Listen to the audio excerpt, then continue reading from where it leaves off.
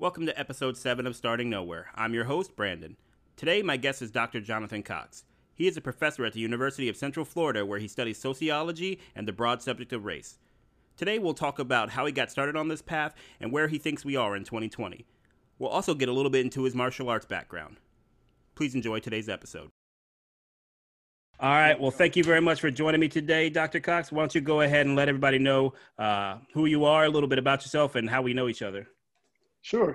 Well, thanks for having me. I appreciate it. So Jonathan Cox, I am a professor of sociology at the University of Central Florida. I'll go ahead and say it because why not, right? Let people know. I think that's good.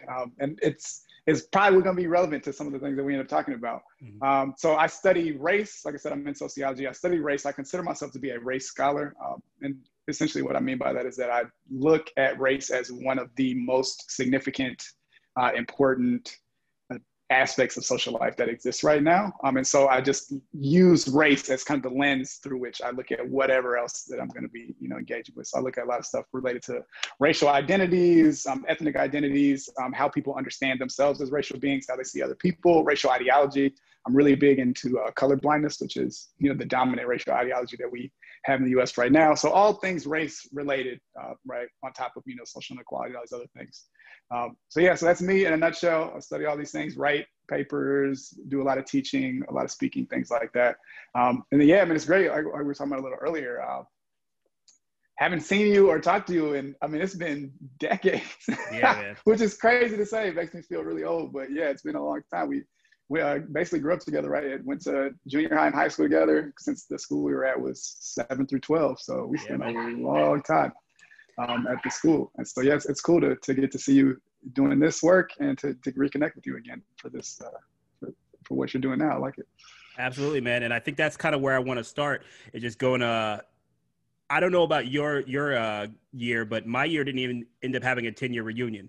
We couldn't get it together. And I'm from out of state, so I live in Florida now, much like yourself. I know you're over in Orlando. Mm-hmm. And so I was like, hey, were you doing this? Because I need to buy tickets. I got to do all this stuff. And a lot of people are just around the way. So they was trying to plan it up until a week before and everything. So, but just going back to where, man, it's crazy because my main memory of you and I and how we knew each other, stuff like that, was show choir and men's choir and stuff like that. And all those terrible songs, man. Especially because back then I was a high tenor. And I can't hit any of that anymore. Who you telling? Yeah. Nope. That's all. I'm definitely solid baritone at this point. Did you keep up with any of the art stuff that we did? Because I was in theater and choir. Mm-hmm. I know you were in choir. Were you in anything else with any of the other arts? I did. Yeah, I did there actually. So I did choir. I started off interestingly at Stivers in visual arts. That's what I went there for, was to draw. So I did that for a couple years and then eventually kind of switched out, kept doing choir, and then went to creative writing, was what I ended up doing for the majority of the time that I was there. Which kind of makes sense, I guess. Now I'm a writer. It's part of my career. I do sing still, so I'm still involved with music. It's one of my loves. And I have, I'm a very musical family. You probably remember my sister, mm-hmm. Who is a singer as well. Still sing right now for my church or just for fun mainly, but that's about it. Tinker with some instruments, but I'm not good at any of them, so don't really talk about that. No, I actually saw Jamie a couple years ago. I had her take some photos for us of my sisters and their children for my mother. It was my mother's 50th birthday, so that was her present to her. I got a photo set done by Jamie, so we have tons of those photos floating around and everything. So shout out to Jamie for doing that. Does great work. Oddly, it's odd that she got into that because she was also in choir. I don't think she was in any of the visual arts that we had, no, photography. Not at all.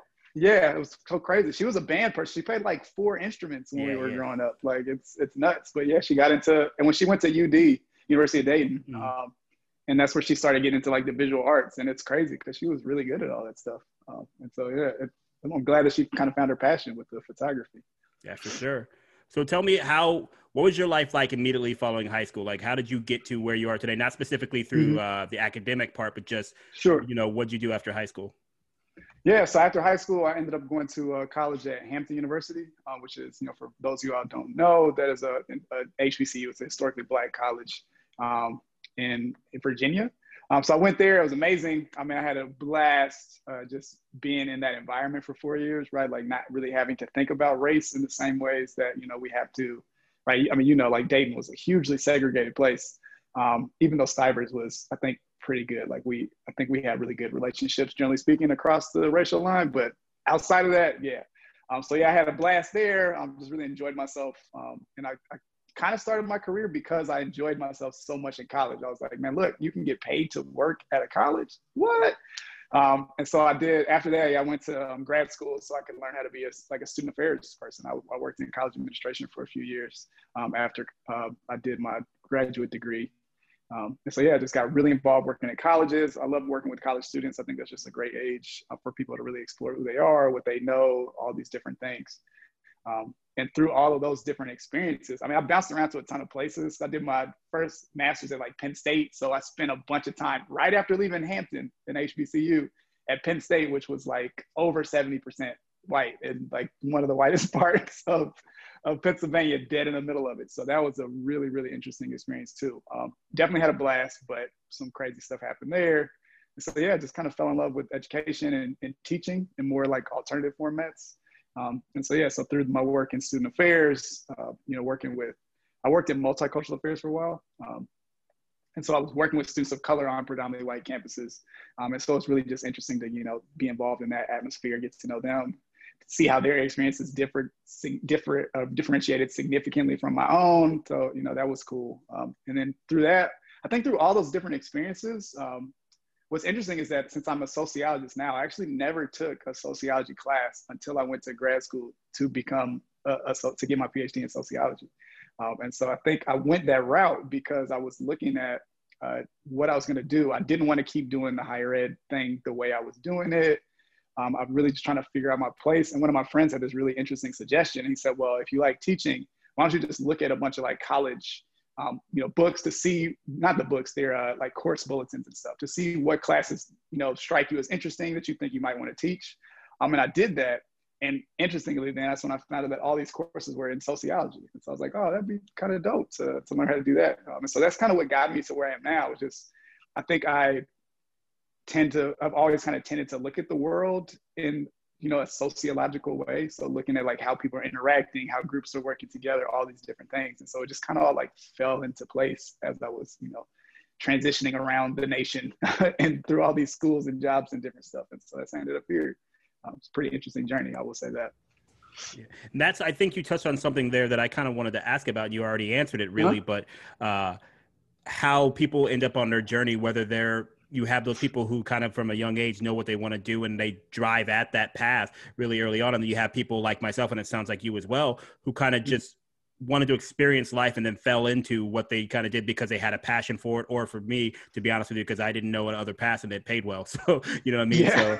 So, it's just always interesting me because like I know my girlfriend who the reason I'm in Miami now is she's getting her PhD in epidemiology. Mm-hmm. So that's why we're here. And she's the complete opposite. She knew what she wanted to do from a very young age and kind of chased that path and went into the public sector to do research and to try to help people, through that research and everything. And it's just crazy to me that can be a mindset because I know who I was like the last time we talked and who I was in high school. Whatever that kid wanted to do, I would not be wanting to do today at all because I didn't know anything about anything. Yeah. So yeah, same for me. It's so interesting because it was people told me my whole life that I was going to be a teacher, and I rejected that out of hand. I said, first of all, I hate school. I know I'm good at it. I get good grades, but the only thing I like doing really was the stuff outside of school. So like show choir and all these other things that we were doing there, right? Cybers was obviously a fun place because it was an art school.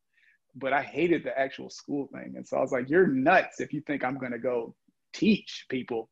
And then, of course, the more you say stuff like that, that's what ends up happening. I kind of fell in love with this idea. Plus, I don't know if you knew, my parents are educators. So like, too, I grew up in that environment.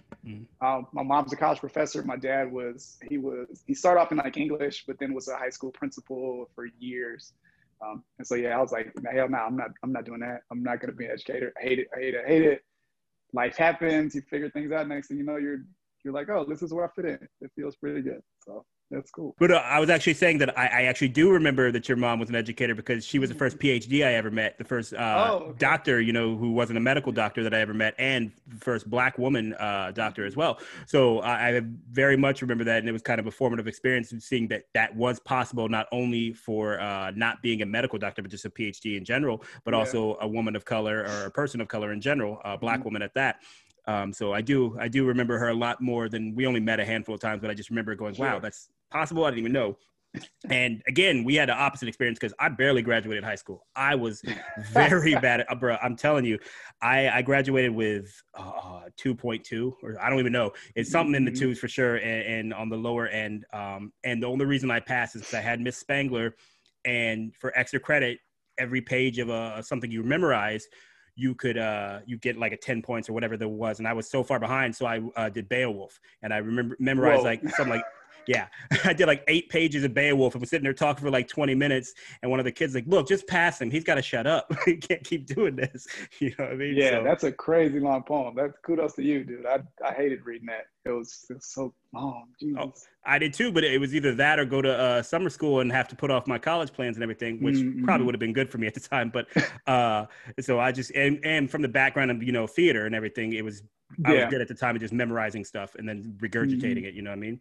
So have you seen any of the stuff that's going on with Stivers now, where they're talking about losing their art designation? Yeah, I saw that. I still, you know, talked to a few of the other folks that were in my year. So like Gary, Anya, Keisha. Actually, I'm wearing Keisha's shirt right now.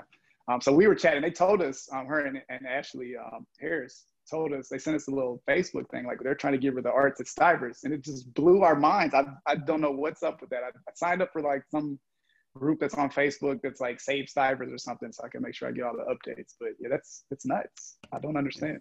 Shout out to Gary too. I've actually talked to Gary a lot over the past couple of years. We've crossed paths with me helping him out very minimally. Let me be clear. The successes he's doing are all his own. I just gave him some of my professional experience and when he asked for it through Reaply and everything like that. So shout out to Gary for sure. But and for those who are listening to this or who will listen to this and don't know anything about Stivers, Stivers is a public school that has arts programs that you actually audition to get into. And so what they're talking about right now is getting rid of that arts designation and just turning them into a regular public school. And that's kind of what we're trying to set up. And because the first thing they go whenever they cut budgets is always the arts, even though it has so much scientific evidence of improving outcomes for children when you learn it at a young age, but adults even, I would say. So yeah, I'm definitely, I need to get in that group too and see what I can do to try to help out, because even though Stivers was a high school, and I think I have much more of an affinity for it than I do any of the colleges or, you know, graduate schools that I went to for sure. So yeah, Stivers was great. It was definitely a formative experience. I mean, I really enjoyed being there. Just being in that arts environment was great. I think we had some really good teachers too, people that obviously cared about us a lot. So met some fantastic people. So yeah, I would hate to see Stivers change. It was kind of like a beacon of the, you know, Dayton public school system. So that's really a shame. And the nerdiest thing for me is that I've gotten excited from seeing a couple of those people on Facebook. You know what I mean? A couple of the teachers that we had, and they were like, oh man, one of the interesting ones for me, and you don't have to share any personal experience if you have a memory of this person or not, was Mr. Schindel. And I remember not terribly liking him when I was in school, but you know, like any authority figure, right? And then I'm seeing him on Facebook and I see him out there, you know, supporting the movements and stuff like that. And I'm like, oh, okay. All right. Maybe I just didn't know who the hell I was actually talking to when I was a kid, but kids don't know nothing. So yeah. And you got, you know, when you're a teacher in high school, you have to be a certain way, I think, in some senses, right? That's what I studied in undergrad. God bless me. And so it was, it's interesting. I kind of saw that side of it. And so, it was really interesting, like you said, right, to see some of the same people that were teachers and remember them in certain ways, but then see how they're acting on Facebook or in other ways. I'm like, that's great. I don't think I ever actually took a class with Mr. Schindel. I knew who he was. We interacted a couple of times, but it's really great to see him like so involved, so vocal about various things, and so supportive of some really great movement. So I think that's a good segue into your academic career. I'm very intrigued about how the HBCU experience formed the path that you ultimately went on and where that has led you today. So can you just go a little bit more into what your PhD is in and how what you do day to day and what kind of research you do and stuff like that? Sure. So the PhD is in sociology. I did a concentration in social psychology and critical race theory. Those were the two areas that I really wanted to look at. Again, that kind of started the start of this whole idea of me being a race scholar, was looking at the critical race lens. Social psych, I think it's awesome because it pulls together the psychological area of study and the sociological. I think you kind of need both of those to understand things really well. So that's why I like those. But jumping back to the beginning, right? So I went to Hampton HBCU. Like I said, it was just this amazing experience. So for the 4 years, I actually remember this one incident, and I feel like it was probably maybe like my sophomore, junior year sometime, where I was walking on campus. I looked at my arm and was like, oh my God, oh yeah, I'm Black. Like I literally had not thought about the fact that I was Black, like in the same sense that I think about it everywhere else, pretty much for those whole 4 years. And so for me, that was life-changing. And what was also life-changing about being at that school was the fact that that was my first introduction into the idea that there were different types of Black people, right? Like I was well-traveled, particularly for, lots of people weren't able to get out to different places and stuff. I was blessed to be able to do so.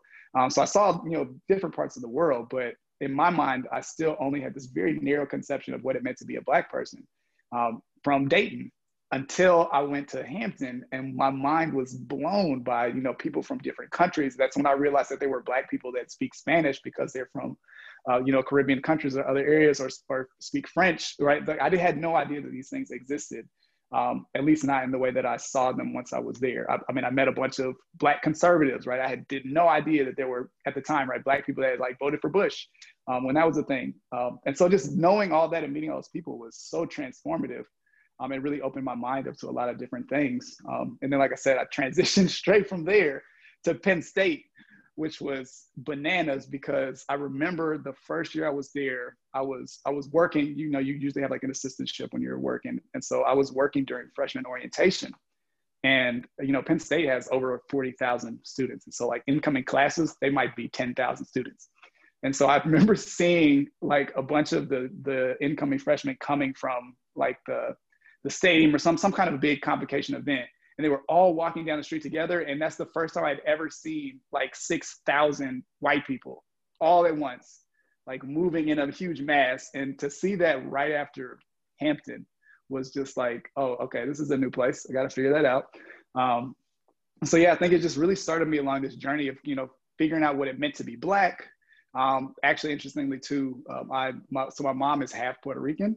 Although she grew up just straight up, African-American Black. She didn't know that side of her family. And so at Penn State, I also was, taking that chance to kind of explore what it meant to be Puerto Rican, or explore that side of me a little bit, right? Because I definitely wouldn't say that I know what it means to be Puerto Rican. I didn't grow up like that at all. But I met a lot of people that were Latino, Hispanic at Penn State. I was really engrossed in the Black community there. And so it was just awesome to really see all these different things, and then to see how groups were playing out. Some of the relationships and friendships that formed, doing things in Greek life with, cross organizational things where I was in sororities on deep levels, with Black, Latino fraternities and sororities. The first time I ever knew that there was like Asian fraternities and sororities. I had no idea, because Penn State was such a huge place.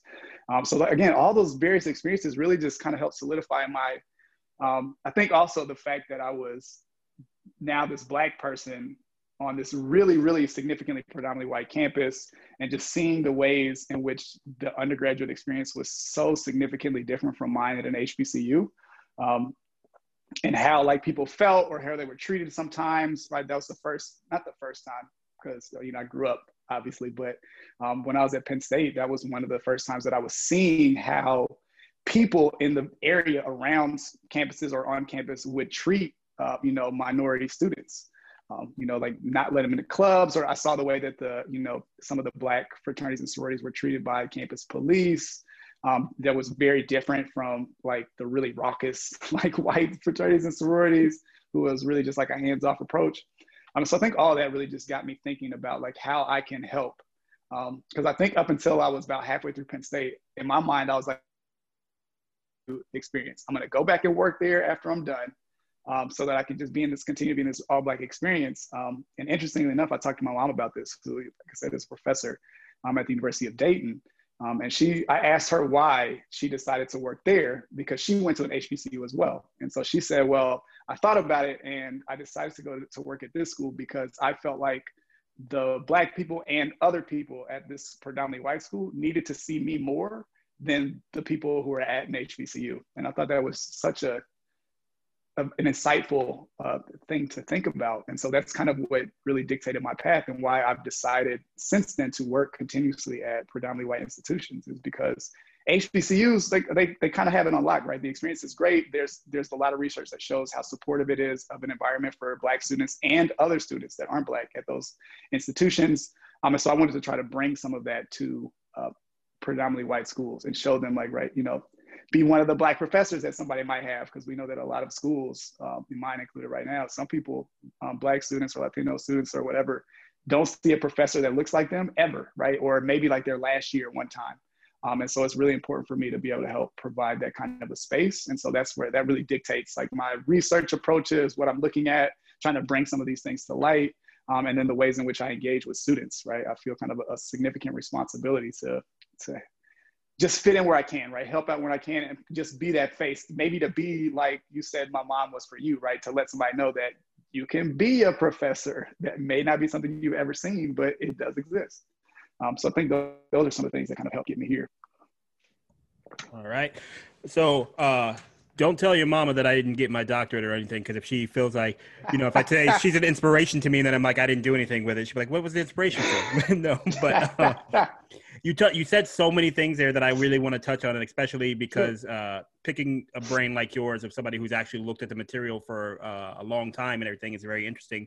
But I think one of the ones that I wanted to talk about from what you said there, how do you think that responsibility that a lot of Black people feel, I think people of all colors feel it, but particularly Black people, to be that representative face for someone else, that we don't necessarily live our lives for ourselves as much. Sometimes we live it for who we can affect and what we can do to give back to the culture. What do you think that responsibility does to either help shape our lives or to put us in a very stressful and cause anxiety for us? Yeah, I mean, I think what you're saying is spot on, right? It's kind of a both and situation, right? So in some senses, it can be very inspiring, right? To know that you can be that for somebody else, right? Like that whole idea of paying it forward, right? I try to live my life in that way, because I did not get here at all on my own accord, right? There were so many people that helped me become the person that I am now, and that are continuing to help me become, right? As I continue to grow and change. And so it's great to have that, and to be able to be that inspiration for somebody else and to be able to pay it forward in that way. But like you said, at the same time, right, those expectations, even if it's just a feeling that you have, right, because there's not anybody necessarily saying like, you need to be a beacon for all the Black people, right? But it is a feeling that we have often, that we just feel like we need to do this because we know that a lot of these role models don't exist in the same ways. We know that we're not in the spaces as much as other people. And so it can feel like a burden a lot of times, right? And so even while obviously my stamina at being able to do some of this, you know, continues to build. But there are some times where I'm like, I don't want to do this shit no more. Like, it's so hard. I remember actually one of my professors, I was really in a great situation when I was I did my PhD at the University of Maryland. And so one of the professors there is Patricia Hill Collins, who is basically like the founder of Black feminist theory, right? Definitely one of the founding voices for that. And so she was one of my professors, right? I took one of her classes, and it's insane. But I remember her talking in one class about how she's like, yo, I've been doing this for so long that I'm just tired. Like, I don't want to do it anymore. I need you all to do it because you're the new generation. Like, I've been doing it for years and years and years, and I can't anymore. And I understood it, but I think I understand it a lot better now, having done some of this myself, even just for the first few years of my career as a professor. That it can be very tiring. And then that does play into even, it impacts how we live, or I guess I could say how we die earlier, right? Stress, that's one of the things that lots of research continues to show us, that stress, no matter what it is, literally shortens your life, particularly really bad forms of stress. And so the burden that we often feel of being the only one, or being that representative voice, that just adds significant stress to our lives, right? And so in some senses, it's kind of shortening our lives by doing this. But the weird thing is that you can't even it's really hard to just say like, I'm not gonna do it, right? I think particularly if you're a very conscious person and you feel that calling, because everybody's not gonna feel it, and that's fine, right? But if you feel that calling to be that and to do these things, then it's really hard to sit it down and let it go, because you know that you're one of the few people who's doing it. And so, it's, you know, when I feel extra tired, I'm just like, I'm done with this shit right now. I don't want to do it. Sometimes, you know, you got to take that break if you can, but you just still feel that pull, and it feels a little like you're giving up or you're letting people down if you don't. And so you just kind of continue to support, to shoulder that burden. So yeah, there's some positives, some negatives, but it is definitely hard, and it definitely has some really negative impacts. You just kind of hope that at the end of the day, the good of it outbalances any of the negative stuff. I'm going to say something that people like yourself who are well-educated and do a lot of research and stuff like that hate to hear, but I promise it, I think it's going to an okay place, is I remember reading an article a while back about how one of the things that affects Black net worth and it being lower is the need to give back, let me say the responsibility that a lot of Black people feel to give back, to pay that forward. Mm-hmm. And so because of that, a lot of the net worth for Black individuals doesn't remain in their own hands. They pass it out to the community. They pass it out to some of their family. I know for myself, I try to help my family when I can with any money that I get. And we're not even talking about, like, I'm not a millionaire. I don't think that you're a millionaire. You know, if you are, feel free to out yourself. But it's just an interesting thing. And I just wonder how that comes through for so many of us when we're not even, like, again, like I said, we haven't talked in 20 years, but a lot of our experiences maybe were similar, or maybe we just somehow got to a similar place with that responsibility of giving back and finding different ways to do that. And so for myself, one of the things that I want to make my message as a part of giving back is making economic empowerment more prevalent in the Black community, because we live in a capitalistic society. And at the end of the day, if you have dollars, you have options. And that's really, I think, what a lot of disenfranchised communities need is options. Because I'm not telling you how to be Black. You know what I mean? I'm not telling you what that means to you or how to give back or do whatever. But if you have those options, I'm excited to see what comes from that. Because I think that's where all growth really starts from, is the options or seeing the path forward, you know? Absolutely. Yeah. It's so real, right? This idea of giving back that happens, right? And so this is something that happens in particular for Black Americans and for Latino Hispanic Americans, right?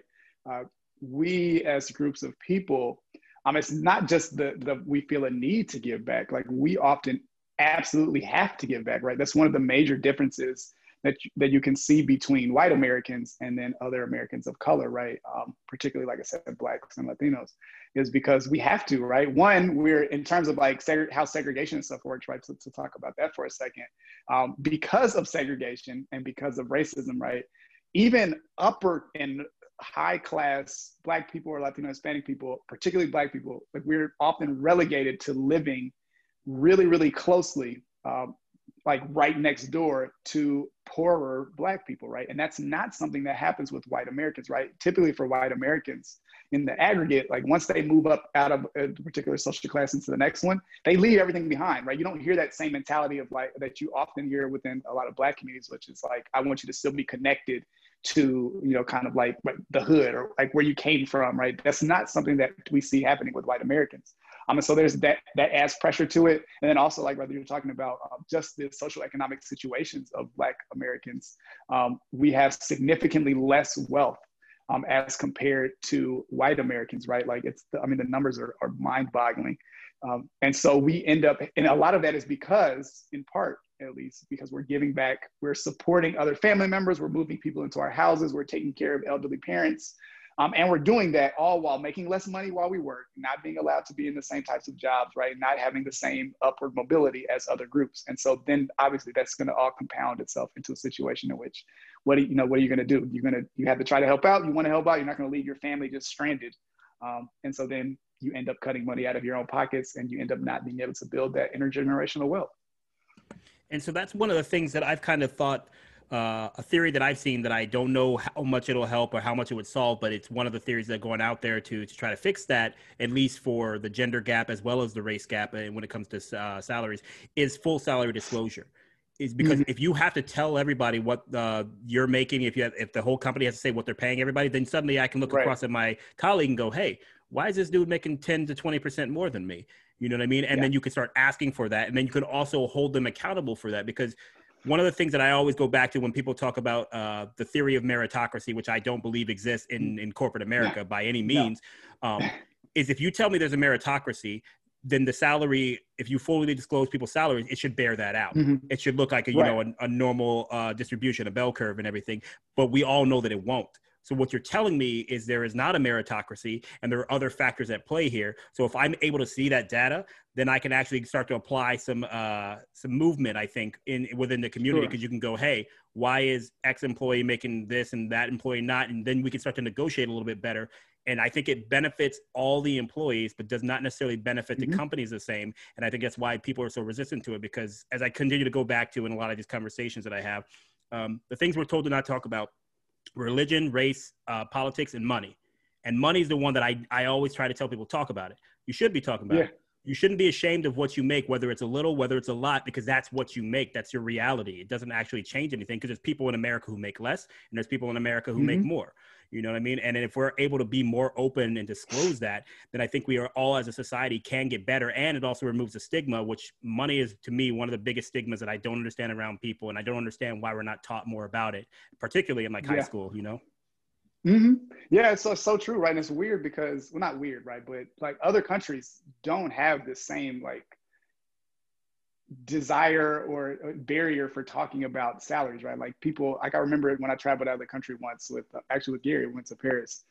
People were just like, when we asked about their jobs and what they were doing, like they were just volunteering, like this is how much I make, right? Like it's not a thing to discuss that, right? And so, like you said, we do need that salary transparency here because it'll help. And I think it will also help people to see the depth of the disparity that exists, right? We're talking about a $30,000 difference between like the average annual or the median incomes between whites and Black families, right? Like it's huge. It's insane, right? Like the net wealth for white people is something like 10 times that of Black Americans. Like that's bananas, right? But, and a part of that is this, like you said, this lack of transparency in terms of like how much people make, what is it, because you don't know, you can't ask for more, you don't see, you don't understand that other people are being paid more, like you're saying, and that you should be getting paid more for whatever it is that you're doing, right? We definitely need to be talking about that. And I think that's one of the easy ones, right? Like, you know, racism, discrimination, politics, religion, those can be some kind of tricky discussions to have, but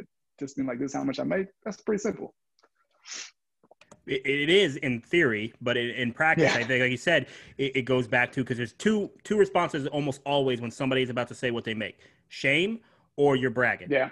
You know what I mean? And it's one of those two things. And we have to get, if we can't get past that emotion, then we're never going to be able to actually have open conversations about that. But there are companies out there, some of the startups out in Silicon Valley and other places that do that. They let people know. Yeah. And I don't know if you know this about me or not, but I was military. I served in the Air Force for 2 months shy of 11 years. And in the military, everyone knows what everyone makes, and it does not cause any problems whatsoever. You know, you have some of the normal jealousies you have, but that's true at any company, because I don't need to know what the VP makes to know he makes more than me.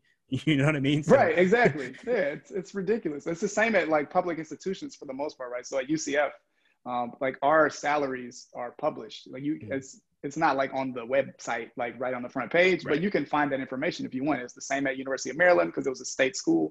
And so they have to disclose, and there's no issue, right? Like it's just there for you to see.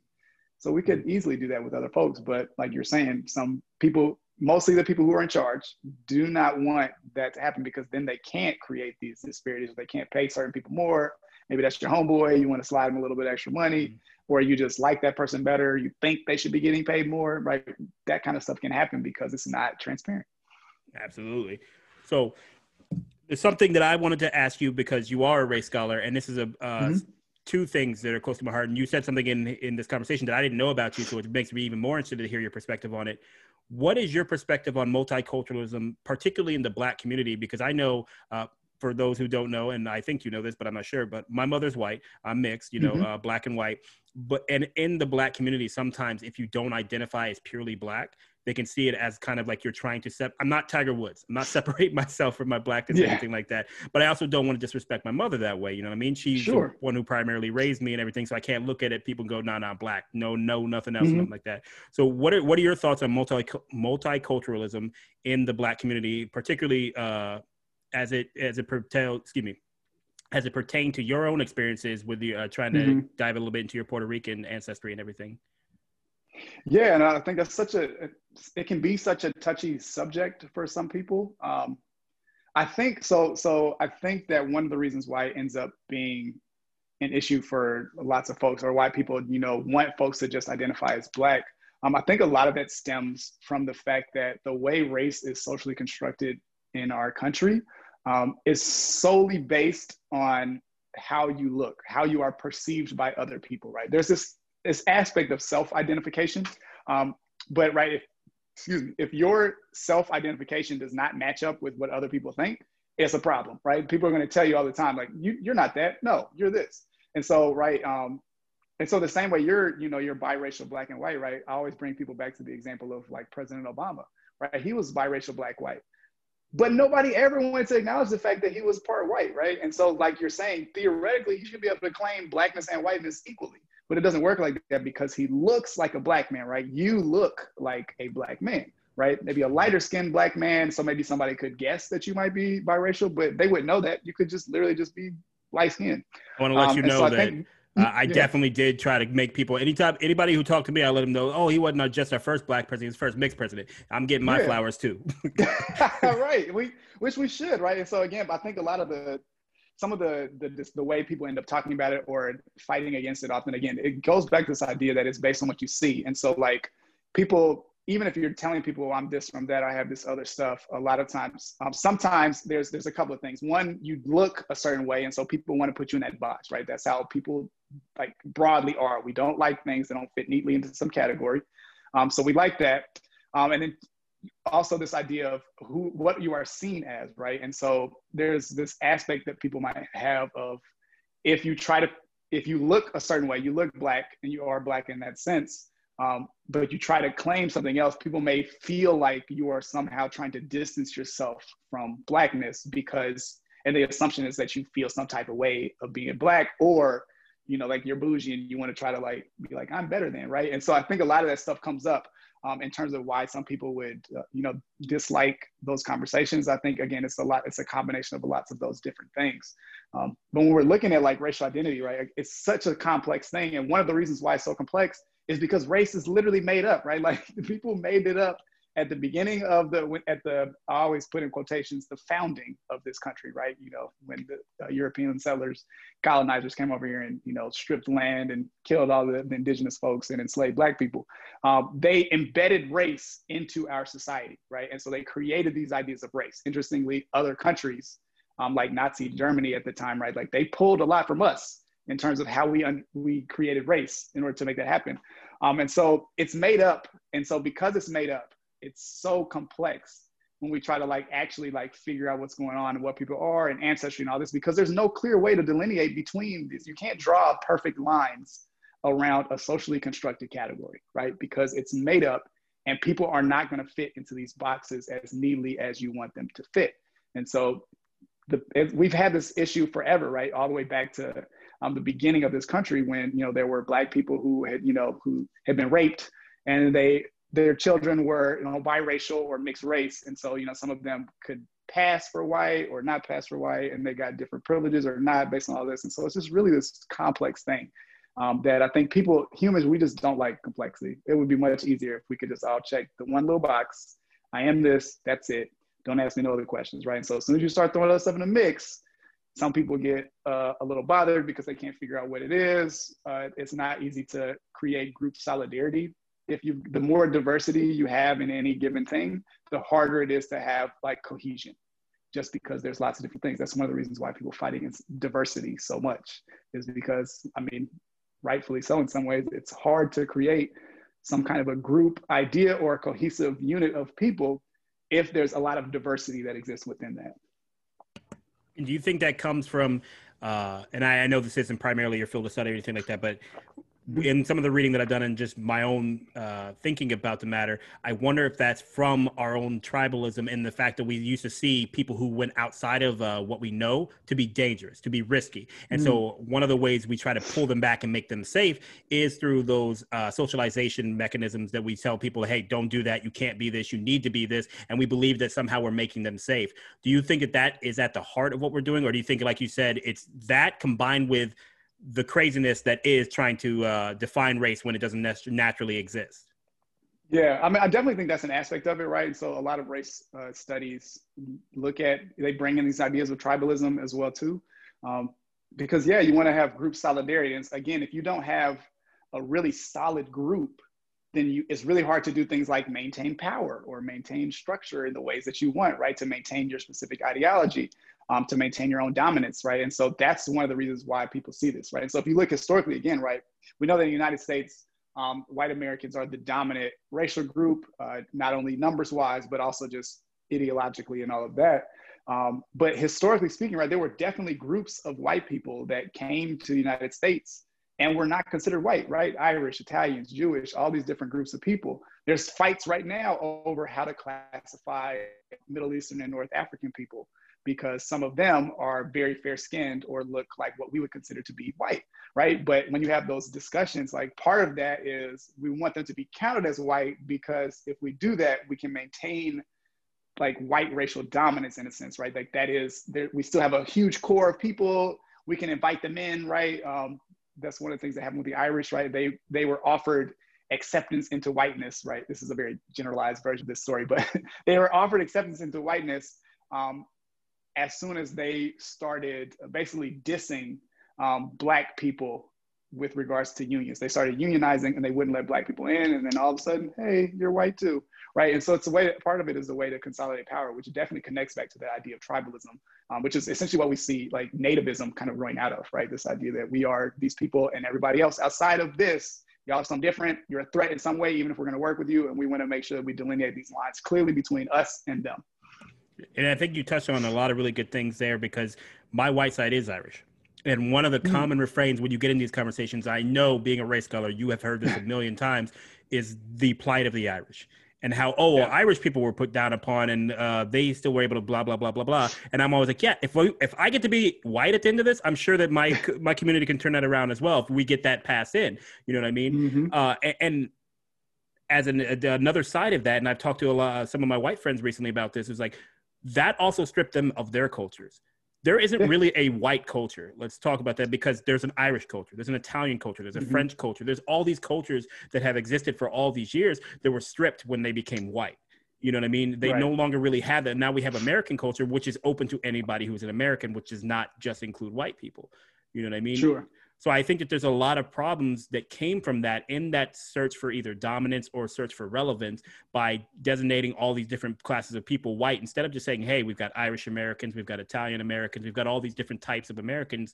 And at the end of the day, we're all Americans. So I think that kind of naturally leads me into my next question. I want your perspective on Black versus African American. Yeah, so that's an interesting thing, right? And I do study that a lot, quite a bit, right? Because I'm really interested in particular in illuminating, or to help illuminate, the differences that exist within Black culture. Like I said, a lot of that grew out of my experiences at Hampton, where I saw all these different types of Black people.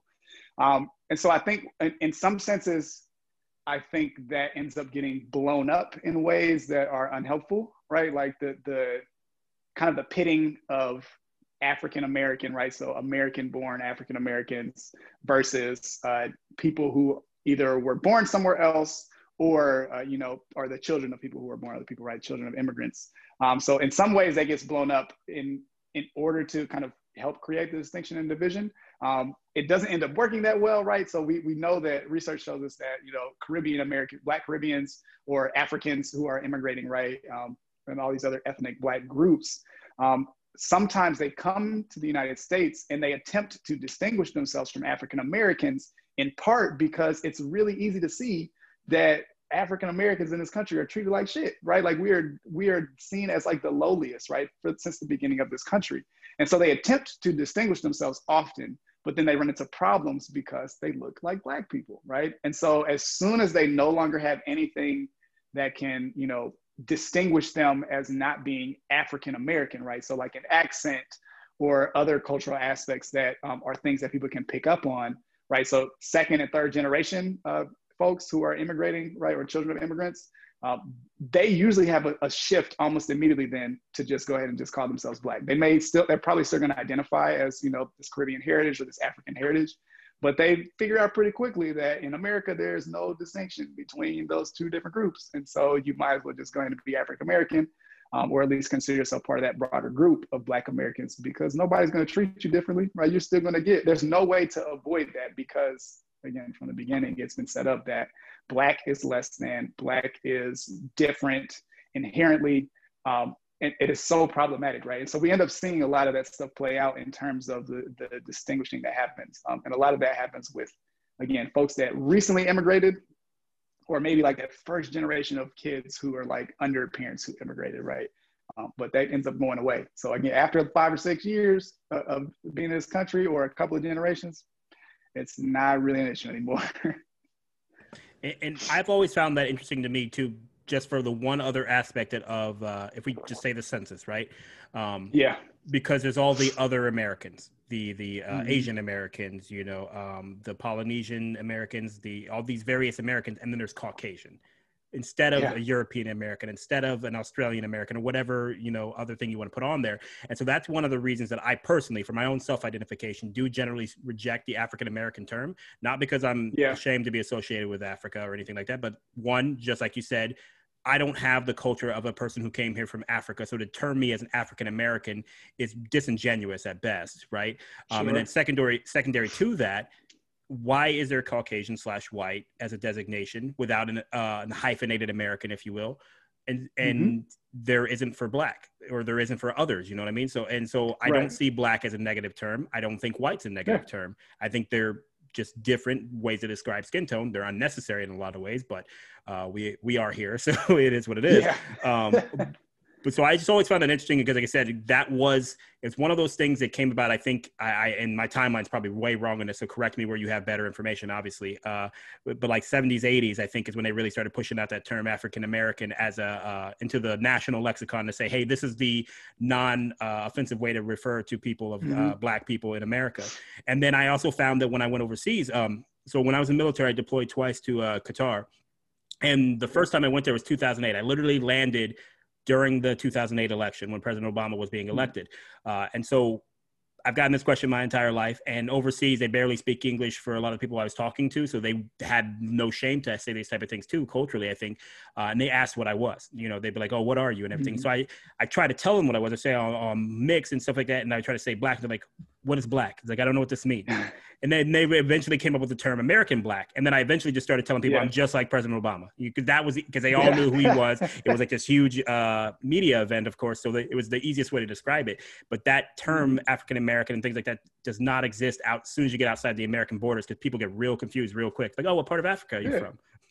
Right, exactly, right. You're just American, right? When you go, like, it's interesting that in other countries, right, like we are what we should be here, which is just American. There's no distinction in terms of like Black, white, all this other stuff. You just come from America. And that's what America really needs to aspire to, right? We need to, we are aspiring to that. People in power who want to keep these distinctions as part of our culture need to go somewhere, because we are Americans, right? Like you said. So you've seen a significant shift now. So we're seeing this overlap of terms, which I think usually happens, right? So when you kind of saw that with like the difference between like Negro transitioning into Afro-American, right, back when you were talking about. And so now we're seeing this overlap of African-American and Black, or Black American, right? And so I think in the coming decades, it's going to shift significantly. So it's just all going to be Black. I don't think we're going to be saying African-American for too much longer. And also, again, it's like we were just talking about, right? There are so many other types of Black people that aren't African-American. And so if you say African-American, you are almost inherently excluding all these other people who would not call themselves African-American, right? The Caribbean Americans, the people who are actually from Africa, right? Nigeria and Ghana, et cetera. They don't believe that they're African-American for the most part as a group identity, right? When we're talking about that broad scale. And so, yeah, it's really interesting that we have these designations, but then we leave the country, folks are like, you're American, all of you. I don't care what color you are, American, right? Yeah, but the first rule you learn about traveling is never let people know you're American if you can avoid it. Yeah, it's kind of hard if you don't, depending on where you go and what, if you have to talk, because I feel like obviously when I open my mouth, people know, oh, you're American. Oh, absolutely. But yeah, I definitely, I kind of follow that same rule. I usually don't, and usually what ends up happening too, if I don't open my mouth, I'm in other countries, they assume that I'm whatever type of Black person is closest to like that area. So if I'm like, I'm in Germany, like I might be French or something, right? When I went to Ireland when I was a kid, and they definitely thought I was French the whole time, because I guess that was their only reference for Black people, was French immigrants. So yeah, it's really interesting. That's crazy. Oh man. So tell me some of your experiences, because I've seen you post some stuff here and there, and I haven't Mm-hmm. really ever gotten to go back and forth on it with you. But tell me some of your experiences about being Black in academia. I have seen you share. I think you shared an article like 20 minutes before we got on this call Yeah, about some of the how Black people are, or Black academics are looking to leave their jobs because of their experiences things. So just share some of your personal sure. experiences if you don't mind. Yeah, I will. And so, I mean, I think this is where, I guess the academic freedom comes into play. So I can, I've already identified my university, so people know I work there. I'm not shy about that online as well either, which generally people are supportive of, which I appreciate. Um, I do know that other jobs you can't do that. But yeah, it's so crazy, the experience of being a Black person in academia, particularly at most of the schools that you could work at, which are going to be predominantly white. So I'm the only Black person, well, the only Black faculty member in my department. There are over 20, like 25, almost 30, between lecturers and faculty members in my department. I'm the only Black person. Um, they don't even know like when the last time they had a Black person was, or that they hired a Black person in my department. So we're kind of trying to figure that out. There are a couple other people of color, which are mostly recent additions. And so just the experience of being in that, right? I definitely experienced microaggressions constantly, right? Maybe even more than I was expecting to. I kind of came into this, knowing like it's not going to be like an HBCU. I'm probably going to experience some different things. But yeah, I mean, it's insane how regular the microaggressions are, right? People just make these sly little comments.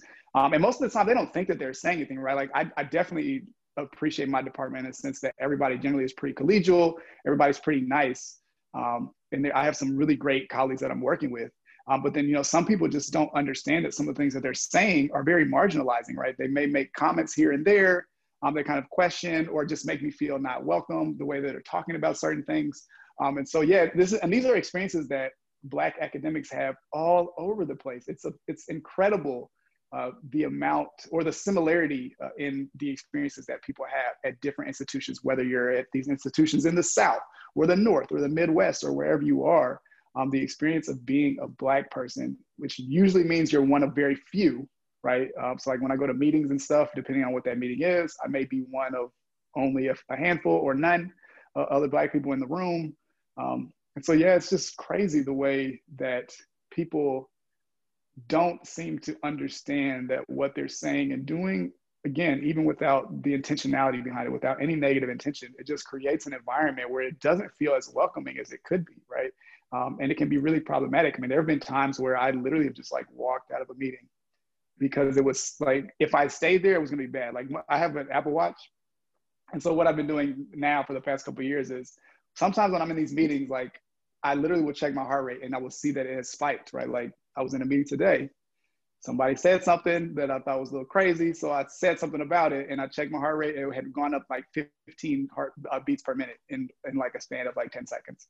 Just because it manifests itself physically sometimes, like the stuff that you end up having to deal with, the people marginalizing your work or suggesting that you're doing me search, right? Like because I'm a Black person who studies race, like I can't possibly be considered in the same ways as other people who study other things, even though like white men have been studying other white people all the time and built careers. They built, the whole sociology is built on that, right? So yeah, it's just this crazy experience. There's all these positives, of course, too, but then just the fact that again, I am one of very few, it gets to be a lot sometimes. And it's one of the only things that saves me is I get to talk to other Black people and other people of color, too, as well, who are experiencing some of the same things, and we can kind of commiserate together on like how we're going to try to fix things, or this is some bullshit, or whatever it is, right? Yeah, and I think that ability to commiserate is something that helps out a lot. I know that if there have been times in my careers and also just in my life that I didn't have somebody to kind of experience that. And then it's so hard to explain it to somebody who just does not have any idea of what you're talking about, because then you don't get the right response. You don't get the right answer and everything. So I can definitely feel you there. Obviously, I've been more military, so government, and then also in the corporate.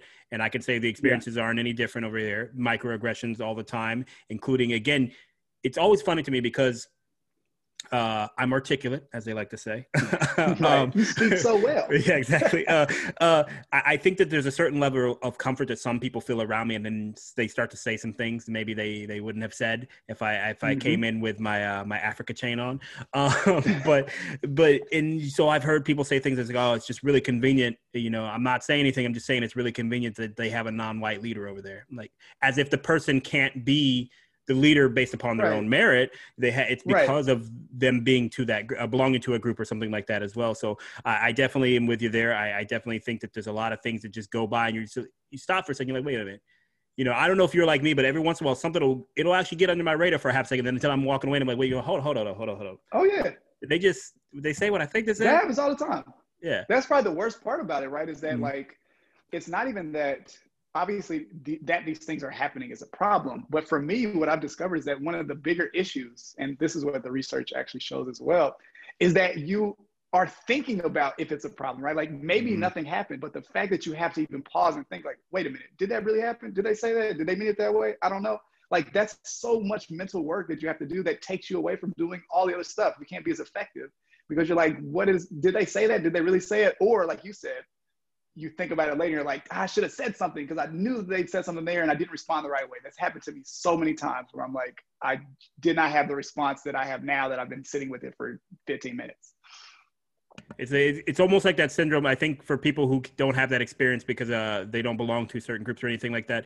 I think the best way to say it is imagine having an argument with somebody and then you're in the shower later, you're like, I should have said that. That's exactly what they come back. That's 20 times a day. It's basically what it is all the time. So tell me what it's been like for you this year. Obviously, we've had a lot of racial turmoil, a lot of racial awakening for a lot of people, and a lot of conversations around that topic. Being a race scholar yourself, do you think that this is a good place that we're in because it's at the surface, or do you think that there is some concerns around the way that this is all being handled and kind of coming to fruition?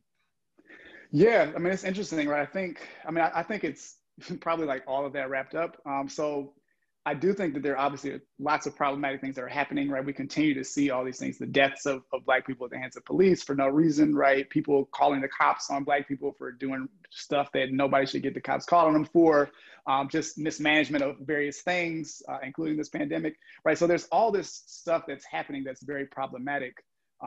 And it's stuff that's been happening, right, for decades and decades longer, right, hundreds of years. So in some sense, it's kind of like par for the course. But at the same time, I think it's interesting. I feel like right now, there's something different about this time.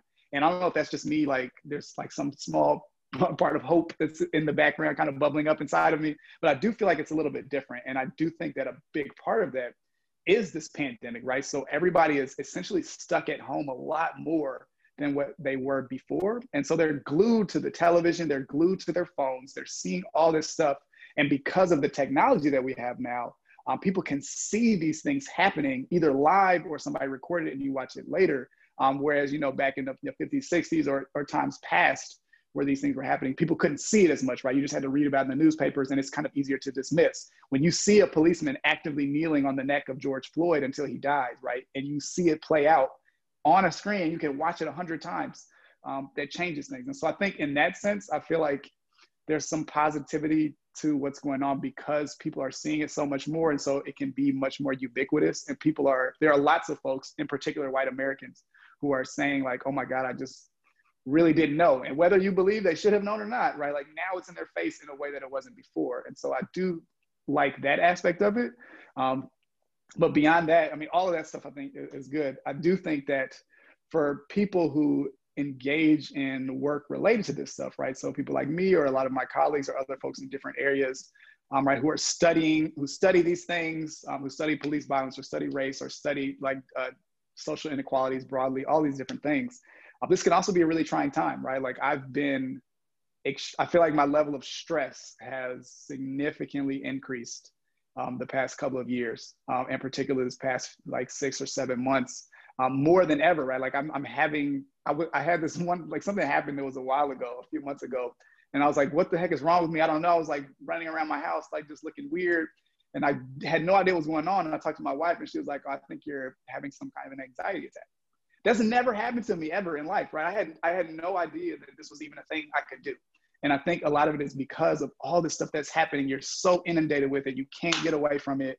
And you see it so much that it just becomes a lot. And so for me, I've been really, really delving into like, how do I manage self-care? How do I figure out how to like be able to step back when I need to, because that's not sustainable, right? I can't live through this. And so it's kind of this weird balancing act that I'm not entirely sure that I feel like I'm ever going to learn how to balance, but I'm trying to get there because it's just a lot that's happening right now with everything.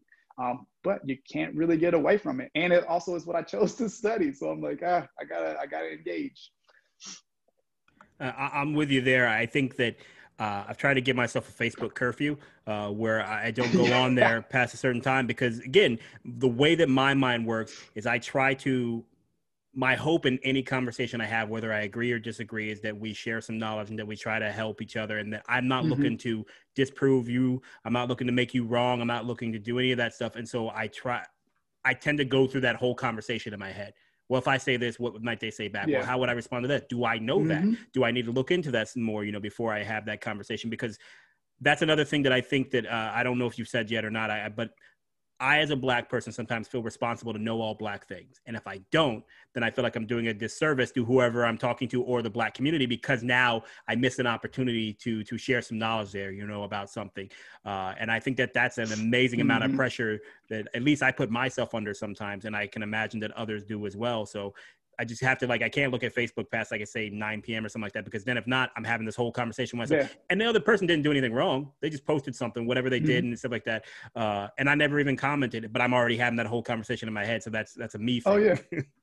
Yeah, definitely. Right. And that's one of the reasons why I've been contemplating taking a break from Facebook, is because for me, it's so hard to scroll past something that somebody posted. And if I see it and I'm like, that's wrong, it's flat out wrong, or they don't have the right perspective because maybe they're missing some information or something like that, right? In my mind, I feel like I have to say something. And so I'm trying to learn that I don't have to say anything. It's totally fine if I don't, right? And then also if I say something, even sometimes it may just result in me feeling even more anxious, tired, frustrated, or whatever, right? I don't want to argue with folks. I like just having the conversations with people, but they don't end up being fruitful. So I'm doing the same thing. I'm getting off of Facebook early. Some days I don't even look. If it's one of those days, right? Today might be one of those days where I just don't open it up again because of stuff that happened earlier. I don't want to deal with it. So I'm going to watch some stuff on TV that has nothing to do with the news. I'm going to, I'm talking to you about these things, stuff like this, so I can get away.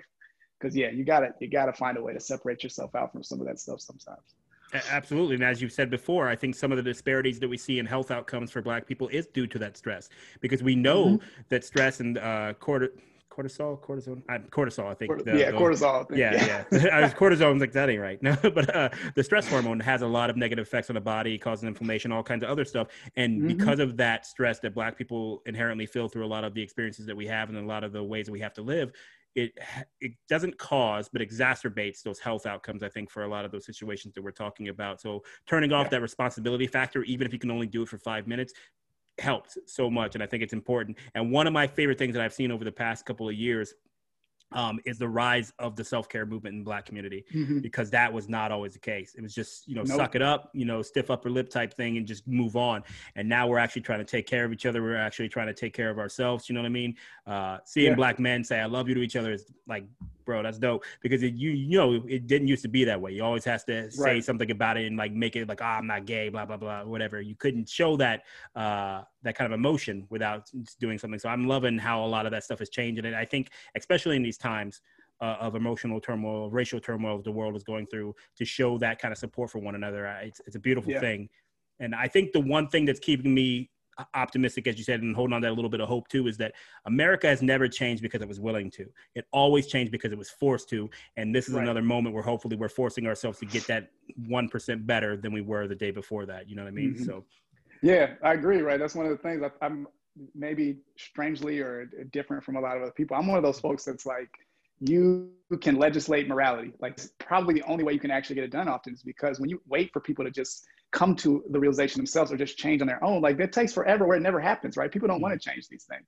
And if you think back to any steps that we've seen in anything, right? Not even just socially, seatbelts, right?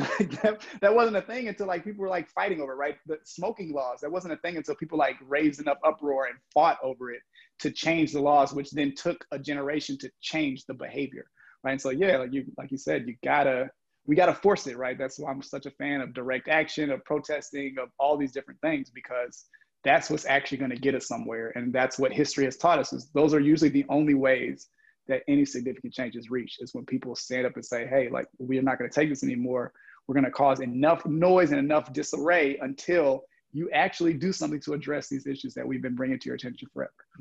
So do you have an example of some of that legislative morality you're thinking about for the times now, or something like you'd like to see? So I'm a big proponent of it's people are calling it the defund the police movement. I have conversations with folks all the time about, maybe the name needs to be changed, because that's not actually what the movement is saying. They're not trying to defund police so much as reallocate police funds, but it's just running around yelling reallocate police funds, like, doesn't really work as well as defund. But yeah, I'm a huge proponent of the reallocation of policing funds. I think that the movement encompasses also the ideas of just significantly changing how police do their jobs, right? Mm-hmm. And I think that this is something that needs to be legislated, because we see consistent issues with how police are treating folks. And what we see too is, right, interestingly, a lot of people seem to think that it's just white cops enacting these things against Black people mostly, or other folks. No. All cops, right? One of my mentors, Dr. Rashawn Ray, right, with the Brookings Institute at the University of Maryland, he does research on this, and he talks about how the research shows that it's across race for cops. They all have these biases, because it's part of the training, it's part of the ways in which they are taught to do these things. We don't have a great training system for police. We ask police officers to do so much more than they should be doing, right? We ask them essentially to be like healthcare workers and mental health care officials and all this stuff. They shouldn't be doing that, right? They should really just be keeping order. And so if we work to redo that, then I think that will help in some ways to legislate morality for how people understand what police should be able to do or not be able to do, right? Like, it'll create much more of a system of accountability for policing. And there are various ways that people, much smarter than me in some of those areas, are figuring out how to do that. But to me, that's one example of how we can legislate morality of not killing Black people disproportionately, particularly for no reason, like when they're unarmed, or when, Dylan Roof shoots up a church full of Black people and they buy the man Burger King, right? Like, we don't want to see this happening, because we know it can happen a different way. They're not doing it, even though we're bringing it to attention over and over and over again. Let's legislate it. And then maybe after a little while, all of a sudden that'll be more embedded in the actual system itself. And just to piggyback off the point there, I believe the gentleman's name is Geronimo Yanez, which is one of the officer that shot Philando Castile. So that's indicative of your point. It's not as specific to just white police officers. It is police officers across the board, because of the fear-based training, because of a lot of those mechanisms. And one of the things that's always funny to me, and I'm not trying to discredit anybody who shares this, I think it's just adding a little my perspective to it. When they share things like, why was Dylan Roof taken alive and unharmed? Why was the Aurora shooter taken in alive and unharmed? What you're talking about is the proof that training works, because they send their more trained officers to apprehend those individuals, because they're seen as such a threat. So that's why they're apprehended with less physical harm to them and not being shot, because they are sending people who actually know what they're doing. So I will say that I am not a direct proponent of defund the police, but I'm not a direct I'm not in direct opposition to it either, because my overall position is this: do something. Research the problem, research a solution, and enact that solution, and then let's see what happens. You know what I mean? So if that's defunding the police because you're spreading out those resources so they don't have to take on the 30 jobs they work right now, so be it. If it's actually making training part of their budget that they cannot reallocate, then so be that. You know what I mean? Because that's another thing working from government I've seen. The training budgets get cut all the time because we need we need that. They're going to move those around. Well, if you link them to the funding where they can't be moved, maybe that makes it better as well. So you're not necessarily defunding them, you're reallocating their own funding. You know what I mean? Exactly. Yeah. Right. And so that's my overall opinion. And when you're talking about that type of legislated morality, I would agree with you there. I think that something has to be done in police reform. But one thing we need to get across, that does not mean police need to be abolished. It does not mean that any of us are anti-police. I have many people that I know who have been or are police. I also know that I would call the police and have called the police for different needs. But what we can say is that something needs to change. It's the same way that you look at, say, the military and the sexual assault situations they have going on. Something needs to change. Am I anti-military for saying that? Well, my 11 years of service would probably say no. So that's what we're talking about. Stop seeing the need for change as a need for abolition, or just saying, well, you're something wrong with what you're doing. And I think that's the conversation that a lot of people just don't want to have. They'd rather be disingenuous and say back to blue and those type of, mantras. But to their credit, and to what you just said too, defund the police has kind of become that mantra as well for the abolitionists who are not central to that movement, Yeah, absolutely. Right. And we just need more dialogue about a lot of these things. I think people, you need catchphrases and stuff for certain things, right? Because again, if it's on a sign, well, when you're out protesting or you're trying to raise awareness, you need to be able to say like a catchy phrase. But like the real thing is the dialogue that happens. And so what's interesting is that people get so caught up with the folks that are like yelling these things out that they're not even paying attention to the folks who actually have put out very detailed plans for how they could like enact changes. And those plans don't say they don't coincide with anything that like a lot of the avid people that are just like shouting things out are saying, right? I think you need both of those for sure, right? Because that's what helps to enact the change or to get people to even listen to the proposal that you're going to put forth. But yeah, there are people that are researching these things and understand them very well, that have put forth proposals that make a lot of just practical sense. And that I think if people actually looked at, they could get on board or at least use it as a starting place to be like, hey, let's come to the table and figure out what we can do because we obviously know something needs to change. So, we just need more talk. And I think that's a product of the political manipulation that happens, not specifically by any particular group or any particular person, but by the totality of all the things that are going on with that. And so they make it to where, again, you're joining a tribe. I'm joining a pro-police tribe. I'm joining an anti-police tribe. I'm blah, blah, blah, blah, whatever, but I've seen the video. The first time that I saw somebody describing the police shouldn't be doing what they were, all the different jobs they're doing, was by a chief or a deputy of police or something like that, like the head guy for this. I think it was in Texas. I forget. But he's saying police aren't supposed to be doing all this. Police have expanded their job and their roles for so many years. And that is why you see all these things starting to happen more often, or I shouldn't say that because I don't know the data if it's happening more often, if we're just more aware. But nonetheless, you're seeing these things at the rate that you are because you're asking them to do a million jobs. So if you ask police to do what a police officer is supposed to do, you get better results. It's the same thing. If I went to you right now, I'm like, hey man, I need you to go ahead and put this foundation in this house. You're like, yo, I'm not trained for that. That's not what I'm gonna do.